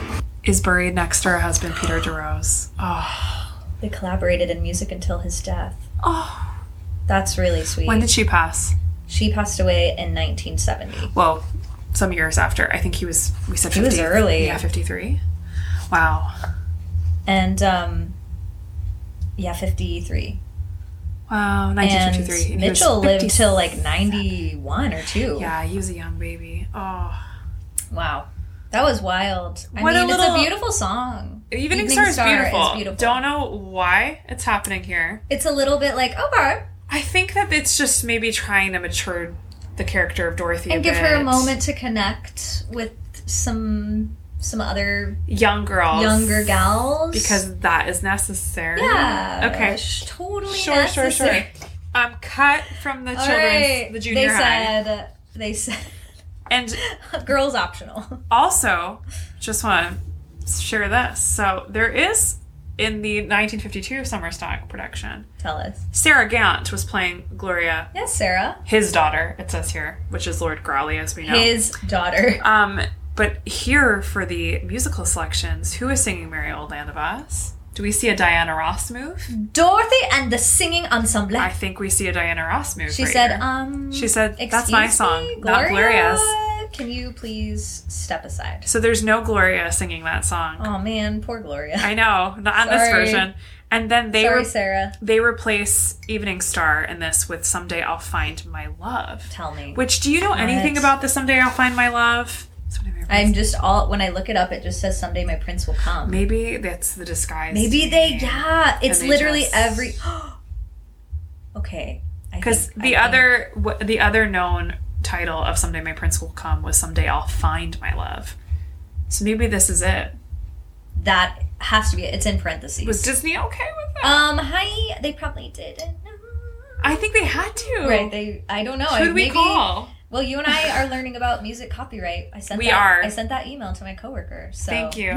We are learning about musical copyright. I'll tell you what I learned. Because both of us want to start doing our mashups. Yeah. And original covers that we have created for our Patreon page. Yeah. We want to start doing them in public. We want to make sure we're doing it correctly. We don't want to be stepping on toes. Illegal. We know it's not our material. We know we're taking a unique spin on it. Yeah. But it is like this fine, there's a blurred line between like fan art and like, oh wait, you're trespassing. Stealing. Yeah, you're stealing. Yeah. Because fan art is everywhere. Like, look at Etsy. Etsy is fan art. That is fan art. It's a lot of fan art. It's a lot of just making, new things based off of things we've already known. Yeah.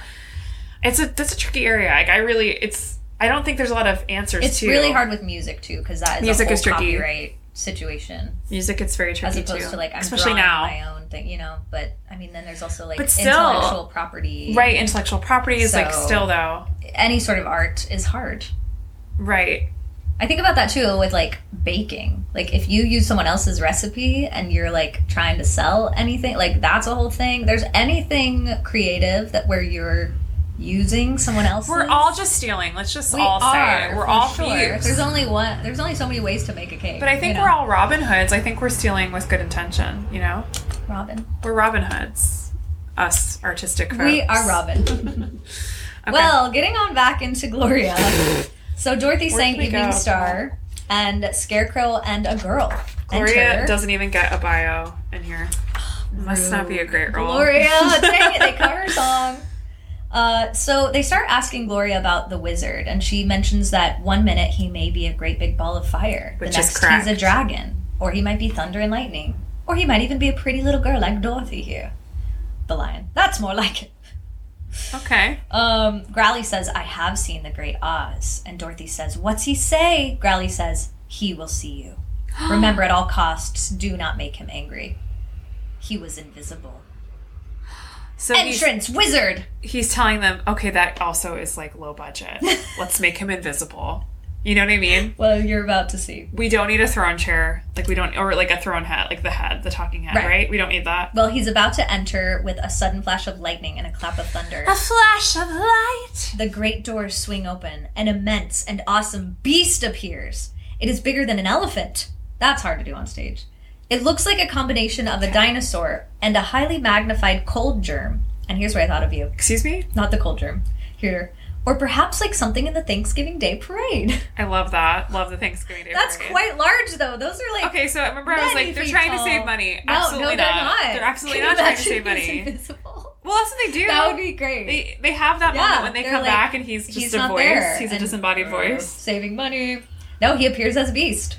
And they're all like, and what a beast he is. What a beast he is. He's a Thanksgiving Day Parade. So I guess if you're doing this production, you should look for like retired floats to make into your... Oh my gosh. Into your beast. Go look for retired floats. I really want to see this production done in its like original form. I know. Well, the scene continues sort of as usual of like everyone shaking and approaching him. The wizard, I do like, he calls the Scarecrow an animated mattress. I think that's funny. And then he ends up saying, you have to go kill the witch. And Dorothy asks how. He says, let this be an accident. I don't care how you kill the Witch of the West, but kill her. The lion, but suppose she kills us first. Wizard, then it won't matter whether you get your courage or not. Now go. So, like, that's so similar. Rude. That's very similar to the MGM script. So that's all pretty much the same. And then we get into Act 2, this is when Scene 2. This is when it gets wild. This is when it gets really wild. We have arrived at the castle of the Wicked Witch of the West. She has her own music. It's a gloomy interior. There's cobwebs. All around an immense cauldron are gathered the Wicked Witch of the West and 2 visiting witches. You can name them whenever you'd like. That's Literally, what we're learning. It could give be us some Mombi. options of what they've been. It could be Mombi. Mombi is one of them in this script. I put it in the other episode, so I'll just leave it out. Mombi is in this script. There's also Bubonia. Love her. Bubonia's there. And they're basically just hanging out, and then the Wicked Witch of the West. It's like Stregonona. They're chilling, yeah. Like Stregonona is Bubonia. Yeah, Bubonia. That's like That's like the Italian witch who came in. Begonia! Wicked Witch is cackling. She basically gets a recipe from another of the visiting witches, which uses 9 snakes' eggs. Stealing recipes. Okay, There you go. there it is. Where's the credit? And she basically says that this is the recipe that she's going to use to break the good spell from the sorceress on Dorothy's forehead. Okay. The other witches decide to leave. And now the Wicked Witch pulls a bell rope. Tibia. This is when it gets good. Here's Tibia. Yep. Mm-hmm. Tibia is a skeleton. It literally says a skeleton. She's cut from both She got productions. cut. I think I have Actually, here. I think Tibia... I believe they refer to Tibia as male, but I mean, that's just what the script is saying. Or with he pronouns. Okay. But apparently Tibia is a skeleton with an impeccable British accent. Excellent. We don't know why. Fantastic. This is the skeleton ballet coming up. You're about to get a skeleton ballet. So basically, the witch asks Tibia to bring the other witches their things, but then, as we get further into the scene, the witch has a mirror that she can see into parts of Oz where she can see what people are doing. Snow White. Right? Yeah, Evil Queen. Right? So the witches leave, and Tibia brings this magic picture, they refer to it as. And the Wicked Witch says, "Show me who threatens me." We see the Cowardly Lion. And here's a part where I groaned, and I'm curious your thoughts. The head of the Cowardly Lion appears and can be heard roaring. In the frame, he looks like a movie studio trademark. "Who's that, Tibia?" "I believe it's Metro Goldwyn Mayer, madam." They just straight up say it. They're not even like, hee, it's a nod. They're like, "It is MGM Lion." I wish it was just like some... there's a way to make that funny, but it's like, I yeah, know. just don't say it. It was very Don't like on the nose say it. No. There's a way to make that funny. I'm not quite sure what it is. I just laughed very hard. It was like, Like I even would have loved like, oh, the opening credits. Right. Like I would have loved that. Right. But it was, "It's Metro Goldwyn Mayer." Hilarious. Fantastic. Oh my god. All right, so she sees them in the picture. Dorothy and friends cannot see or hear the witch. And the witch ends up casting this like magical spell and actually grabs Dorothy and gets her into the castle. And she does this by Is she standing... going to become a skeleton? Do you think?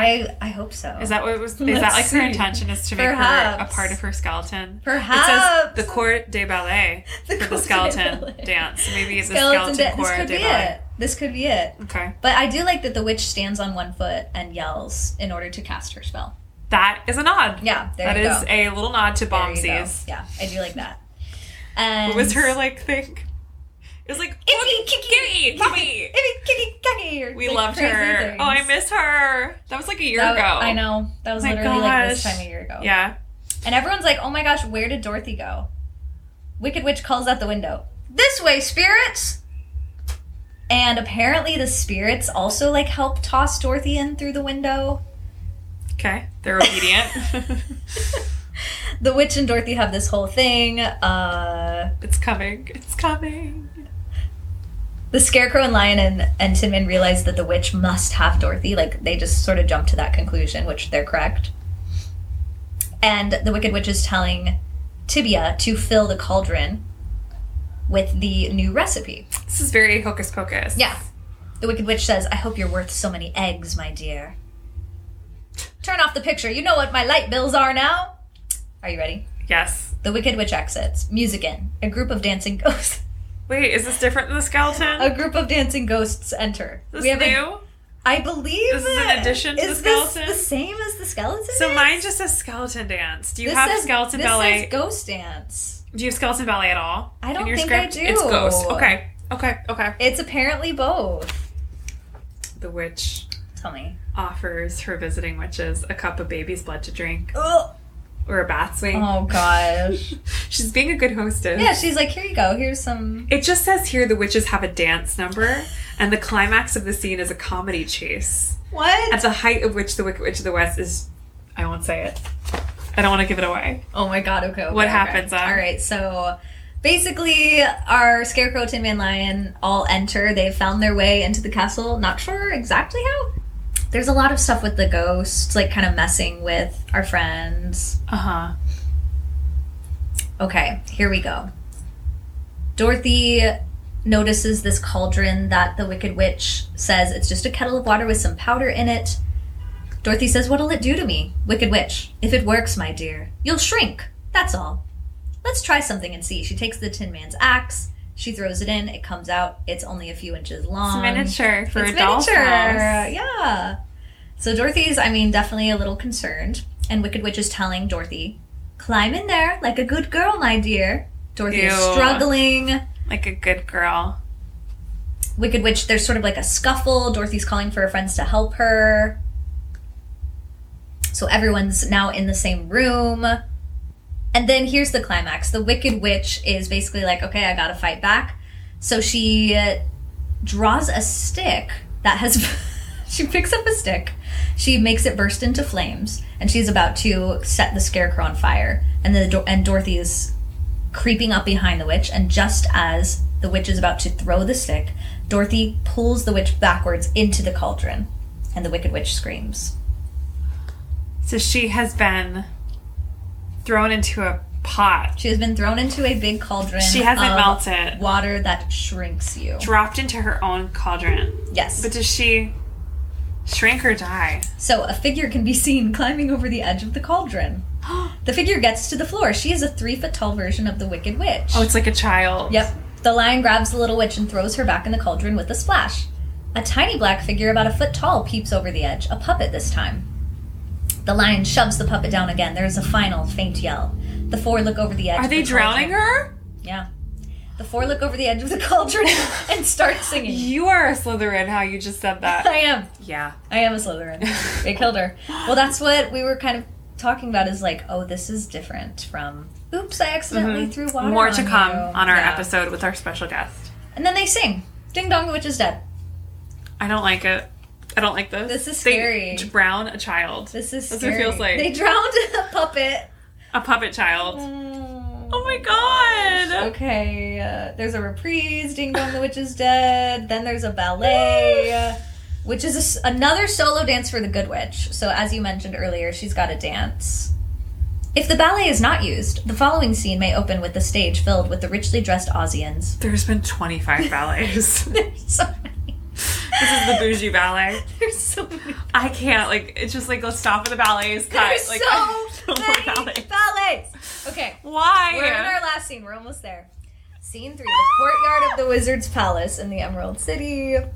We're having a grand fete being held in honor of the 4 companions. Everyone's there, and basically they're upset because they say that they've been at the Emerald City partying for like a week, waiting to see the wizard, and no one's let them in. And finally the wizard does appear because I think the lion... They've been tailgating. They've just been chilling. And the lion, apparently the wizard is spying because the lion is like, I'm gonna mess up that wizard if he doesn't come soon. And the wizard arrives. He appears again as the beast. The lion roars at him and he topples over. There's this little voice coming from inside of this beast that says, pull this lever. And somehow they pull this lever and this man, this bald man, it says, appears out of the beast suit. He mentions that he was a magician in a show in Omaha. And then we have the whole balloon fiasco, which made him arrive in Oz. Okay. And then we pretty much have the same scene, like he hands the Scarecrow a diploma, a medal, a I'm heart. gonna just say what you wrote. Passes out things. Passes out things. I was like, I gotta Ready for wrap notes. this up. And now, here's how the show ends. Passes out things. Oh, that got me. Dorothy's crying. She's bursting into sobs. I mean, I am too. She's very upset. Here it comes. All right, so here's... Oh, the finale is over the rainbow. The finale is over the Okay. rainbow, but before we get there... Because I was like, what is the finale? Dorothy says, have What you are we still got the balloon that you came in? He No. says, no one travels in balloons these days. I've got something better. That's it. Like, that's it right there. Yeah, they're like, Frank that's Gabrielson outdated. is like, balloons are That's- outdated. Let's that be cool. is like yesterday's news, okay? Let's be very 1942. The wizard says, I've got an atomic rocket ship. And this is like, we're in the war at An this point. atomic Yikes. Wow. rocket ship.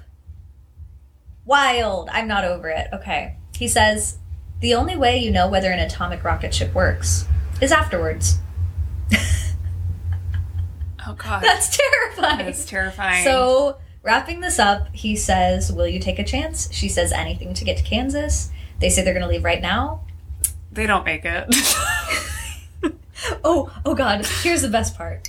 Ozma's, a court attendant, enters. Ozma's. What does Ozma Who say? Wizard has called for Ozma's. This is one person, I guess. Did you call? He basically says, Great Oz? he tells Ozma's to please go get the court assembled. I want the rocket ship brought out. Yes, Ozma's- Great Oz. Ozma's only has like 5 lines. And, Osmus is compliant. yeah. Osmus is not the princess of Yeah. Oz. The wizard says, I don't know if I'll ever return, Scarecrow. I've given you the most unusual brains in all of Oz, so you shall rule. I mean, sure. They say goodbye to everyone. They have a very heartfelt moment. He hands out things. He hands out things. They'll say bye. Dorothy says goodbye, Scarecrow, and all my friends I found at the Rainbow's End. Dorothy and That's Wizard cute. get into the rocket ship, and it moves. It moves slowly off stage. It's a rocket. Why is it moving so It's not blasting off. They're just slowly scooting off stage. I can't. Everyone waves goodbye and starts singing. It's like the sound of music when they're like, good night. Yeah, we're just It's trying that. to kill time. We hear the sound of the rocket ship taking off. Everyone looks up, and far off in the sky, a rocket can be seen. Finale, Over the Rainbow. Ensemble of Dorothy, principals, and chorus. The entire song once more of Over the Rainbow. And we don't know if she makes it home, but that is how it ends. This needs to be done, like, again. Should we in like, direct? full seriousness. And, like, it'll be a comedy because of that. Oh, it's It so actually good. would. Like, it feels like an SNL sketch It's in ways. so good. Why is there a rocket ship? So, there you go. We got through the entire got through it. plot. Wow. Yeah. I mean, This was it. This was the version that just was pumped out. this happens. And now, apparently, yeah, as you mentioned, like, there's probably bits and pieces of this. Iconic Like, I did the Productions. Jitterbug. Yeah, of course. So, of course. That's taken from this, you know? Some just iconic productions that we'll Yeah, know. tell us. Margaret Hamilton Ugh. would reprise her role as the Wicked Witch of the West in this Wild. production at the Wild. Muny in 1957 and various other regional theater houses. We'll talk more about that on the IG, so pop over there. We're going to dig up some photos and playbills to see what we can find there. So good. Like, I know there's a Kathy Rigby. There's a Kathy Rigby. As Dorothy. I saw her as Peter Pan. That was, like, an iconic role for her. She is, like, iconic at making roles that she did not originate. Iconic. Make you think that, like, she originated originated them. it. Yeah. She's iconic at that. That is her. So and, like, good. doing it all in, like, her years of, like, 30 to 40. Like, she's, She like... did a lot. She was working. Yes. I saw a t-shirt with her as Dorothy at Muny on it, and I was like, oh, I might need that. Let's get it We for our might- giveaway. Yeah, we might need that. How Well, expensive is it? That's a great question. We should look at that. That's, Yeah. like, if that's in our giveaway, I would die. Yeah. Kathy Rigby's face in our giveaway. Kathy Rigby has been with me since I was a child. I was obsessed with her. I mean, who wasn't? Who isn't? Sold. Sold. It's been sold, everyone. It has been sold. We'll try but to find I could contact this person. We're going to try to find that. It's amazing. Come on, Kathy Rigby. That's beautiful. Can you read the Dorothy Gale bio you found from your Oh my, your okay. playbill digging? Because let's just also talk about, like, it's so funny. So other And also theaters- date it and whack. It's very whack. So other theaters include Kansas City Starlight, Cincinnati Playhouse in the Park. Yes. These are like bigger regional theaters that did this. And all still around. And all still Let's around. note that, too. Yeah. I'd love to work at Kansas City Starlight. That looks gorgeous. Oh, it's so great. It's Yeah. like the Muny. Did you work there? similar. No. Okay, let's go. I've never done a big outdoor theater. No, me neither. Yeah. I hear it's hard, but fun. So Yes, Kansas City I heard that Starlight it's hot. Theater, let's see, when was this? This was 1953. I found this program online from this production. And I was just reading this bio from our Dorothy. Played by Joe Sullivan. I also kind of want her life, Here we go. but I also can't with some of this wording. Illinois, not Kansas, as the story suggests, is the home of Joe Sullivan, who is making her bow this week only, as Dorothy in the musical based on Frank Baum's beloved book. A native of Mounds, Jo finished high school in St. Louis with a burning ambition to become somebody in the theater. Same girl. She went to New York, worked as a sales clerk to help pay for her music lessons. Same girl. And her college education at Columbia. Not same. I did not go to an Ivy League school, That's baby. expensive. As cute as a bug, Oh my gosh. she quickly won ensemble and understudy parts in such shows as Oklahoma and Sleepy Hollow. She was a featured singer in Let's Make an Opera, which was shunted into an early grave. That's my favorite. That gets it. Who wrote this? She was like, we got canceled. Shunted. Sandwiched in with her theater work was some television work on the Arthur Godfrey Talent Scout program. One time she met Richard Wentworth, who was playing the Cowardly Lion this week. This is the voice. Like, this is the voice of the time. And also William Raines, whose fine tenor voice is heard within the men's ensemble. You know what? She better shout out. She's shouting people out. She better shout out. Now here's where it gets weird. Yeah. Within the last 2 years, she has become a star in the supper clubs of New York, Chicago, and elsewhere. See, that's why I love that, though. Love that. That sounds like a great career. Here's where we're like, was she in the gossip tabloids? Because it sounds like she's setting the record straight. Here it is. For the record, Jo's weight has jumped from 90 to 92 pounds. Her height, 5 feet. Why is that there? Why is that there? Maybe people like are like, Really? she weighs nothing. Like, I don't. And she's like, she's tiny. Clearly. Right. That's, yeah, interesting.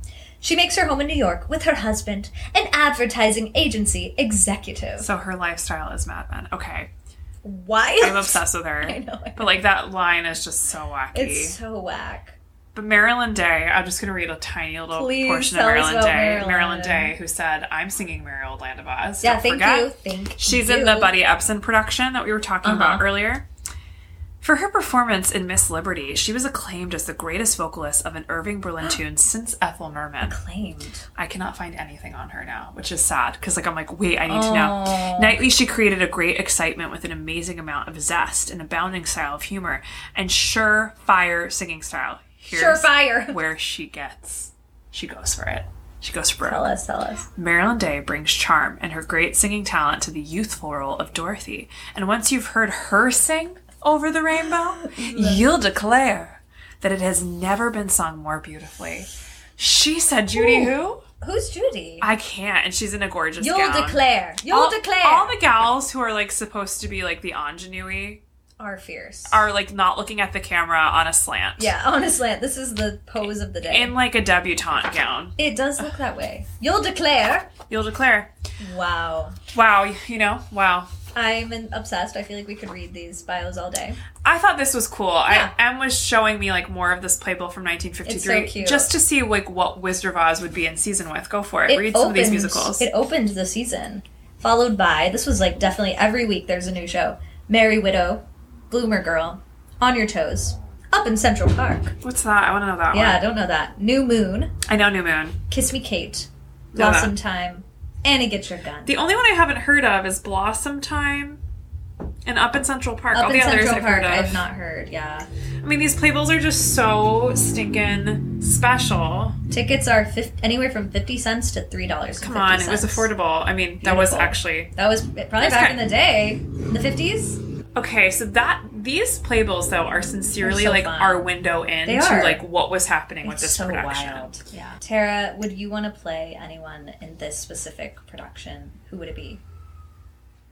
Gloria, if she gets that song, too. I'm a one-and-done song girl. Oh, that's the best. I also really like The Old Lady, The Old Lady's great. the Karen. Mm-hmm. I want to smack the lion with an umbrella. That would be fun. That'd be fun. Um, I would like to play the finger snap. Joe, the farmhand. Joe the farmhand. I personally like him. I don't think I have the skill to play the Sorceress of the North because she's a Oh ballet gosh, dancer. no, I can't. No. We know my pot of Shaw's out of shape. Lord Growly. Okay, All shall we right, now tell go to the us. Disney records? Let's do Disney records, baby. Okay, so this was like a big gaping hole in my Oz research. Like, I Tell just us. was like, wait, what happened here with these Oz records? I own one of them. I can't remember listening remember to it. how this came into my hands. I did not buy it. I feel like someone gifted this to me, and I'm like sad that I can't remember who it was. But we have in our possession It's so cute. the songs from The Wizard of Oz, Disneyland Records, and it says plus songs about the Scarecrow and the Cowardly Lion. Extra. If you were to describe this, does it not look like Ugh. Oz Inferno? Like, It looks it's fiery. Like part of it in the foreground, in the forefront, is beautiful fall colors, like poppies. Yes. But then in the back, it's all bright red and black, like broad paint strokes. They're clearly coming from the witch's castle, it feels like, It on this does album look cover. like the sky is on fire. More like, okay, the Cowardly Lion is going back to like Yes, traditional he is a real lion.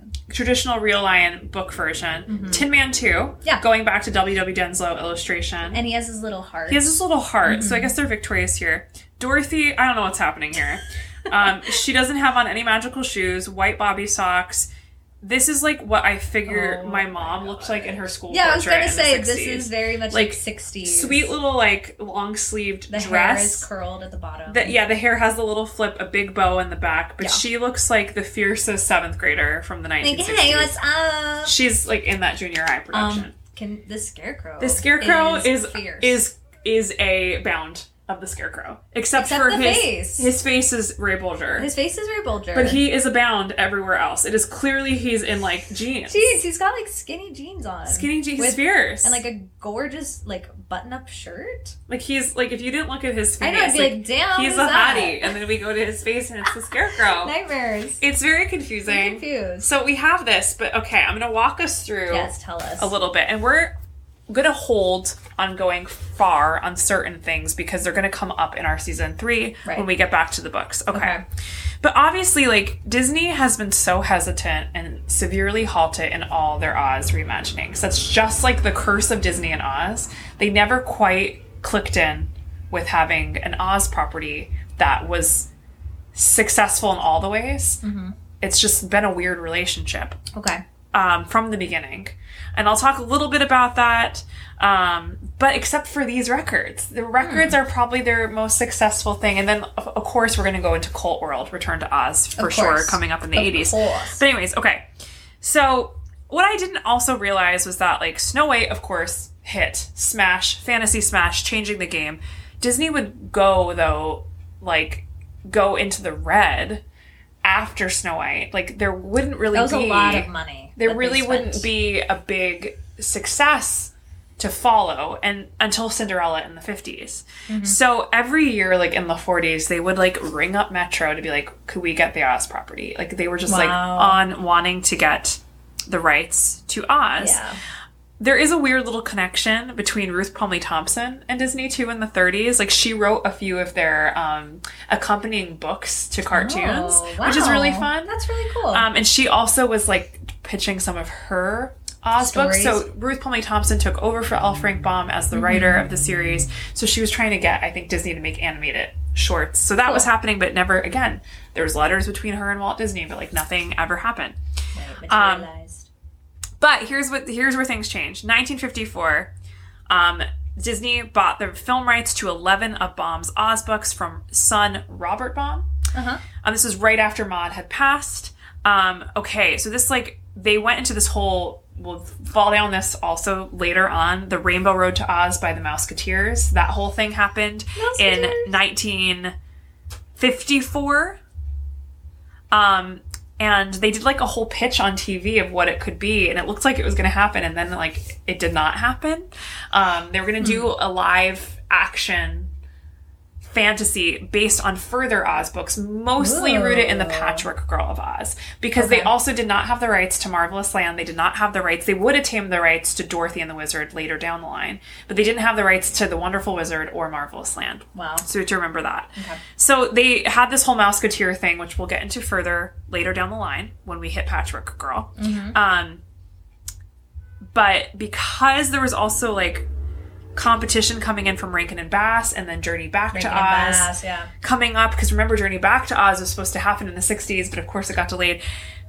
He pulled again. Like they didn't do it. Okay, so And this is all blessings to our Patreon and one of our listeners, Jay Davis. Yes, this is Jay. a lot of our information we are bouncing from his awesome blog entry on the Royal Blog of Oz. Yes. So please check that out. We'll have it linked in the show notes. As well as Eric Shanauer's Disney and Oz Connection presentation that is on YouTube through OzCon International. Okay, so this is where Disney would figure out a little something with Oz. In 1965, they got Ray Bolger to come reprise his role and become a narrator of a record of The Scarecrow of Oz, which would be loosely based on Baum's book, The Scarecrow of Oz. And they wrote some new original music for that, one original song for that, and then I think Over the Rainbow may have been a part of that as well. And that was actually really successful, and I would die for a copy of this. Again, we're going to go more into detail with this. I'm not going to go far for right now. But there was an accompanying book, a picture book by the Disney artists that went with this record. So you could go through the record with the book.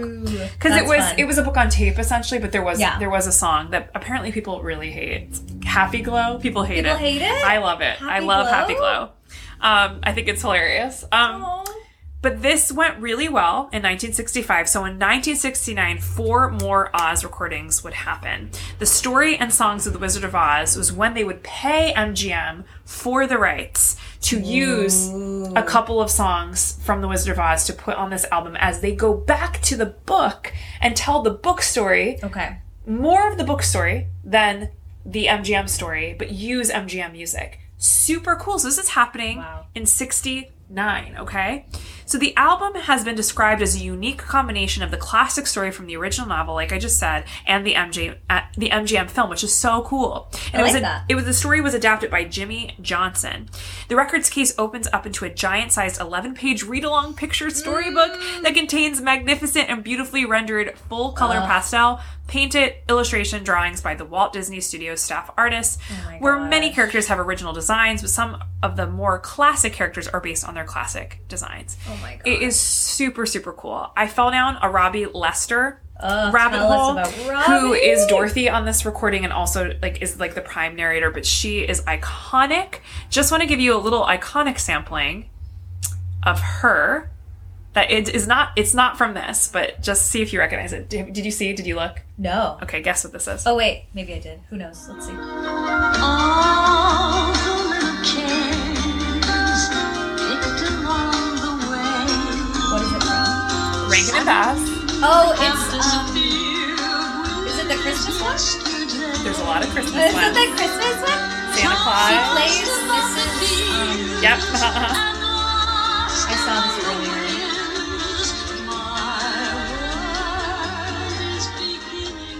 Her hair just fell down on that, by the way. Oh, took her hair down. no. No, in a good way. She's letting her hair Okay. down. Oh, she let it down. I see.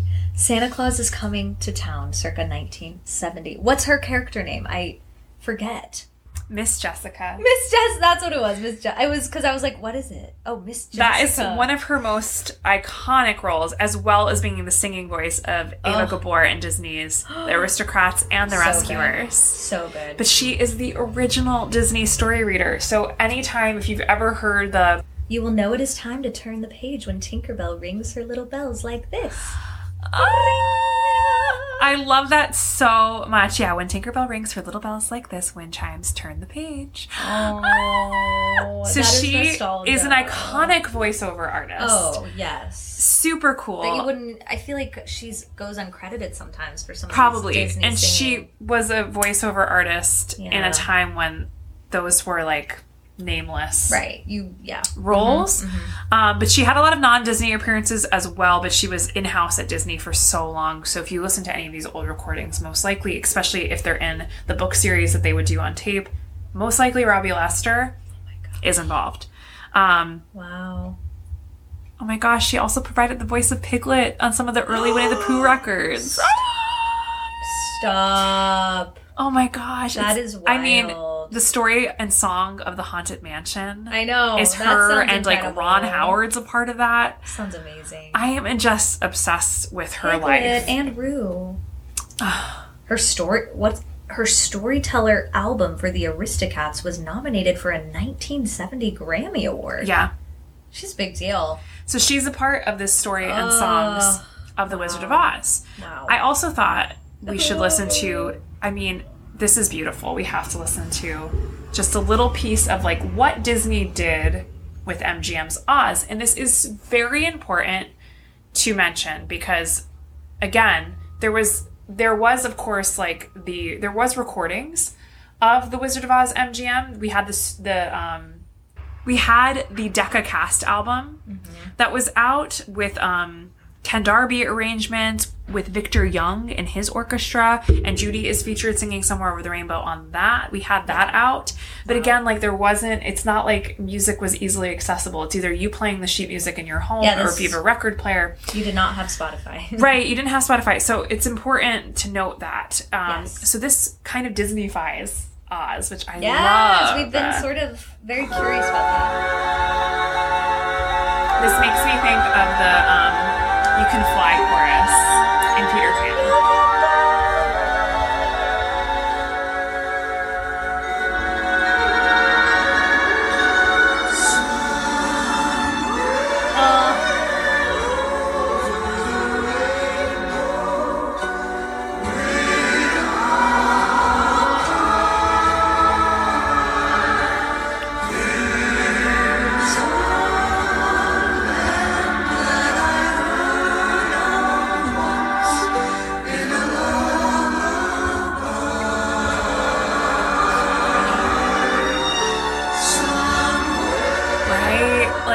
It's so dreamy. Juicy. It makes me think of the opening of Grease. Oh my gosh! Like whatever that is. It does. Yeah, that whole thing. Also, just want to note, it also, we found this that just made us tick. It just gave us a little giggle today, just because like there's all these amazing little add-ons in these musical arrangements, like the whole follow the rainbow over the stream. This is super cute. This is from the Decca album. Oh, love this. And a scarecrow swinging on the pole, to a blackbird sitting on a fence. Oh, the Lord gave me a soul. The Lord. The Lord Forgot to give me common sense. If I had an ounce of common sense, I could while away the and then we're in like so these little cute. verse intros that were originally written I love by our friends that Harburg and section. Arlen. That was in the production I did, and I loved it. I was like, this is such a cool part. And I think these records did a good job of preserving some of the music that's just not in the film, like the little snippets, which is great. Yeah. Okay, so going back to these albums, Yeah. then they would release a couple more. There'd be a newly invented storyline for the Cowardly Lion of Oz, which swallowed some original songs from the Rainbow Road to Oz that never got produced. Took some of those songs. Okay. And put that on the album. And it was really not, it wasn't based on the... For the uninformed, you might be thinking Disney adapted a Ruth Plumley Thompson book. Well, no, it says on the inside, based on the book by Ruth Plumley Thompson. But it's not. That's But it. there's not a sign of Thompson's plot anywhere. No, there's not a sign of it anywhere. There it is. Okay, so there's that. And Thank then, you, Jay. so that's album number 2. Number 3 is what we have in our hands. The songs from The Wizard of Oz, plus songs about the Scarecrow and the Lion. So that would just be a compilation, which is great. And then I guess the Tin Woodman was feeling left out. So that's the final release. Tin Woodman, which would be sorry. loosely based on Baum's book, Namely Amy Comes Back. There she is! And there's lots of marriages. It's all I'm going to say, lots of marriages happening that's what it's all about. in this album. And then they would do in 1970, there would be a read-along book where it would just be the book. And I think maybe Somewhere Over the Rainbow is in there, but it's I believe so. mostly just the book as read by Hale Smith, Otis from the Andy Griffith Show. Yeah. And you could listen to most of these on YouTube, and I highly suggest it. It's just, I don't know. It's a good time. It's just... It's we very don't- nostalgic. Yeah, and I know we weren't even alive when this was happening, but But there's it feels something like really this charming. is something I would have listened to. Yes, I'm obsessed with it. It's so great. So that's kind of everything that has happened in this, briefly touching on some of the things. Interim. Of course, there's more always to be found out. Always. But it's, oh yeah, always. But it's so fascinating. I'm obsessed with the records. We have the records, so I definitely want to listen to it more. I know we put this on. I'm really obsessed though with side 2 because that's where it's like all the Cowardly Lion songs. Yes, I love that. Like I believe the Puppet Polka was from the Rainbow Road. The puppet so that just polka. didn't That's get very hard to used say. in Rainbow Road. What? The Ozphabet. But this was a success for Disney, and they did Yeah, pay. this is good. So it makes me think that maybe the Muny production, if they paid for the MGM songs, they probably paid Disney to use somewhere. Someday My Prince Will Come. I could see that. I would Just hope for that so. one. I mean, I hope. I don't think they could get away with it like that. I think you would have, yeah. I think they would have run into would have some issues. been brought down by that. Last little things on the Wizard of Oz proper. Yeah. On the Disneyland records. It says the adaptation, this is all from Jay. The adaptation is rather basic. Rather basic. But it really follows Baum's text, which is wonderful. Things that are omitted include the Kalidas and the jump over the river and the lion not falling asleep in the poppy field. So that rescue is removed. And they visit the wizard in the reverse order. Oh. And they cut out the insects from the Wicked Witch's attacks on our friends. No golden cap. No golden cap, and there's no details. This is my favorite. There's no details are told about the trip to Glinda, just that it was a long journey. It was long. So just get there. It was long. Ray Bolger does not reprise his role of the not Scarecrow, there. which is a bummer. Makes me think of all those like Disney sequels where they're like not the same voice, and you're just like, You're like, man. wait. Yeah, I feel like it's rare sometimes to have them return back in the day.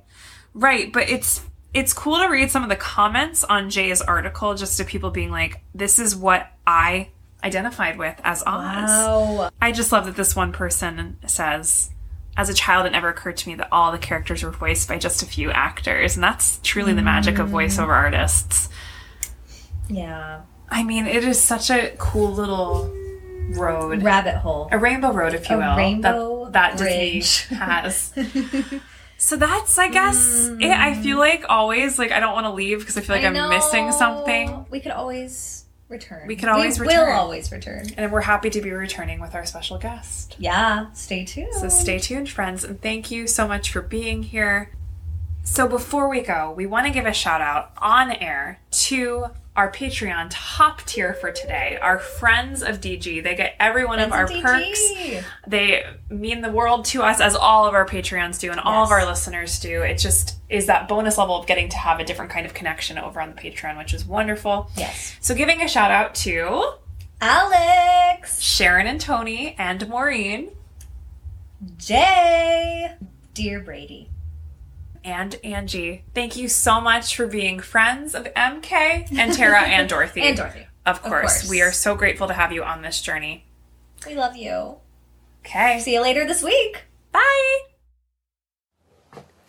Tara here. I totally forgot something that I wanted to include in our research for this Muny Disney episode. So here I am popping back in. So I forgot to say that there is a Gloria connection between some of the Disney research and the Muny production. As you know, we're loving on Gloria and the new character written in the Muny production. But there is a Princess Gloria that is in later Oz books, primarily mentioned in The Scarecrow of Oz. And that is the first Disney record adaptation that kind of launched this whole Disney relationship with Oz. So she is a part of that. Now, I haven't officially met Princess Gloria yet in the Land of Oz, but I believe her dad is King Kind, which sounds awesome. I believe he was the former king of Jinxland. And she had her heart frozen, and she has to get restored, and she has to be restored as the ruler in the Scarecrow of Oz plotline. Also, what is really wild is I got from one of my family members for my birthday the Tarot of Oz by David Sexton, and the first card I pulled was a Princess Gloria card. And I was like, who's Princess Gloria? And then I read the Muny script, and then this connection came up. So Gloria, I see that you want to be a part of my life. I welcome you into it. Thank you so much for listening to Down the Yellow Brick Pod. If you are feeling frisky with your fingertips, scroll on over to Apple Podcasts and leave us a glowing rate and review. Each person who leaves us a review will be entered to win our end of the season Oz giveaways, including a gift basket of musical adaptation goods, which, trust me, you aren't going to want to miss. All previous reviews will also be considered in our entries. We see you. Until next time, catch us at Down the Yellow Brick Pod in our Technicolor scrapbook on IG and partying on our Patreon. Gratitude to our patrons of present and future for making more magic possible. Let's escape to Oz soon, okay? TTYL!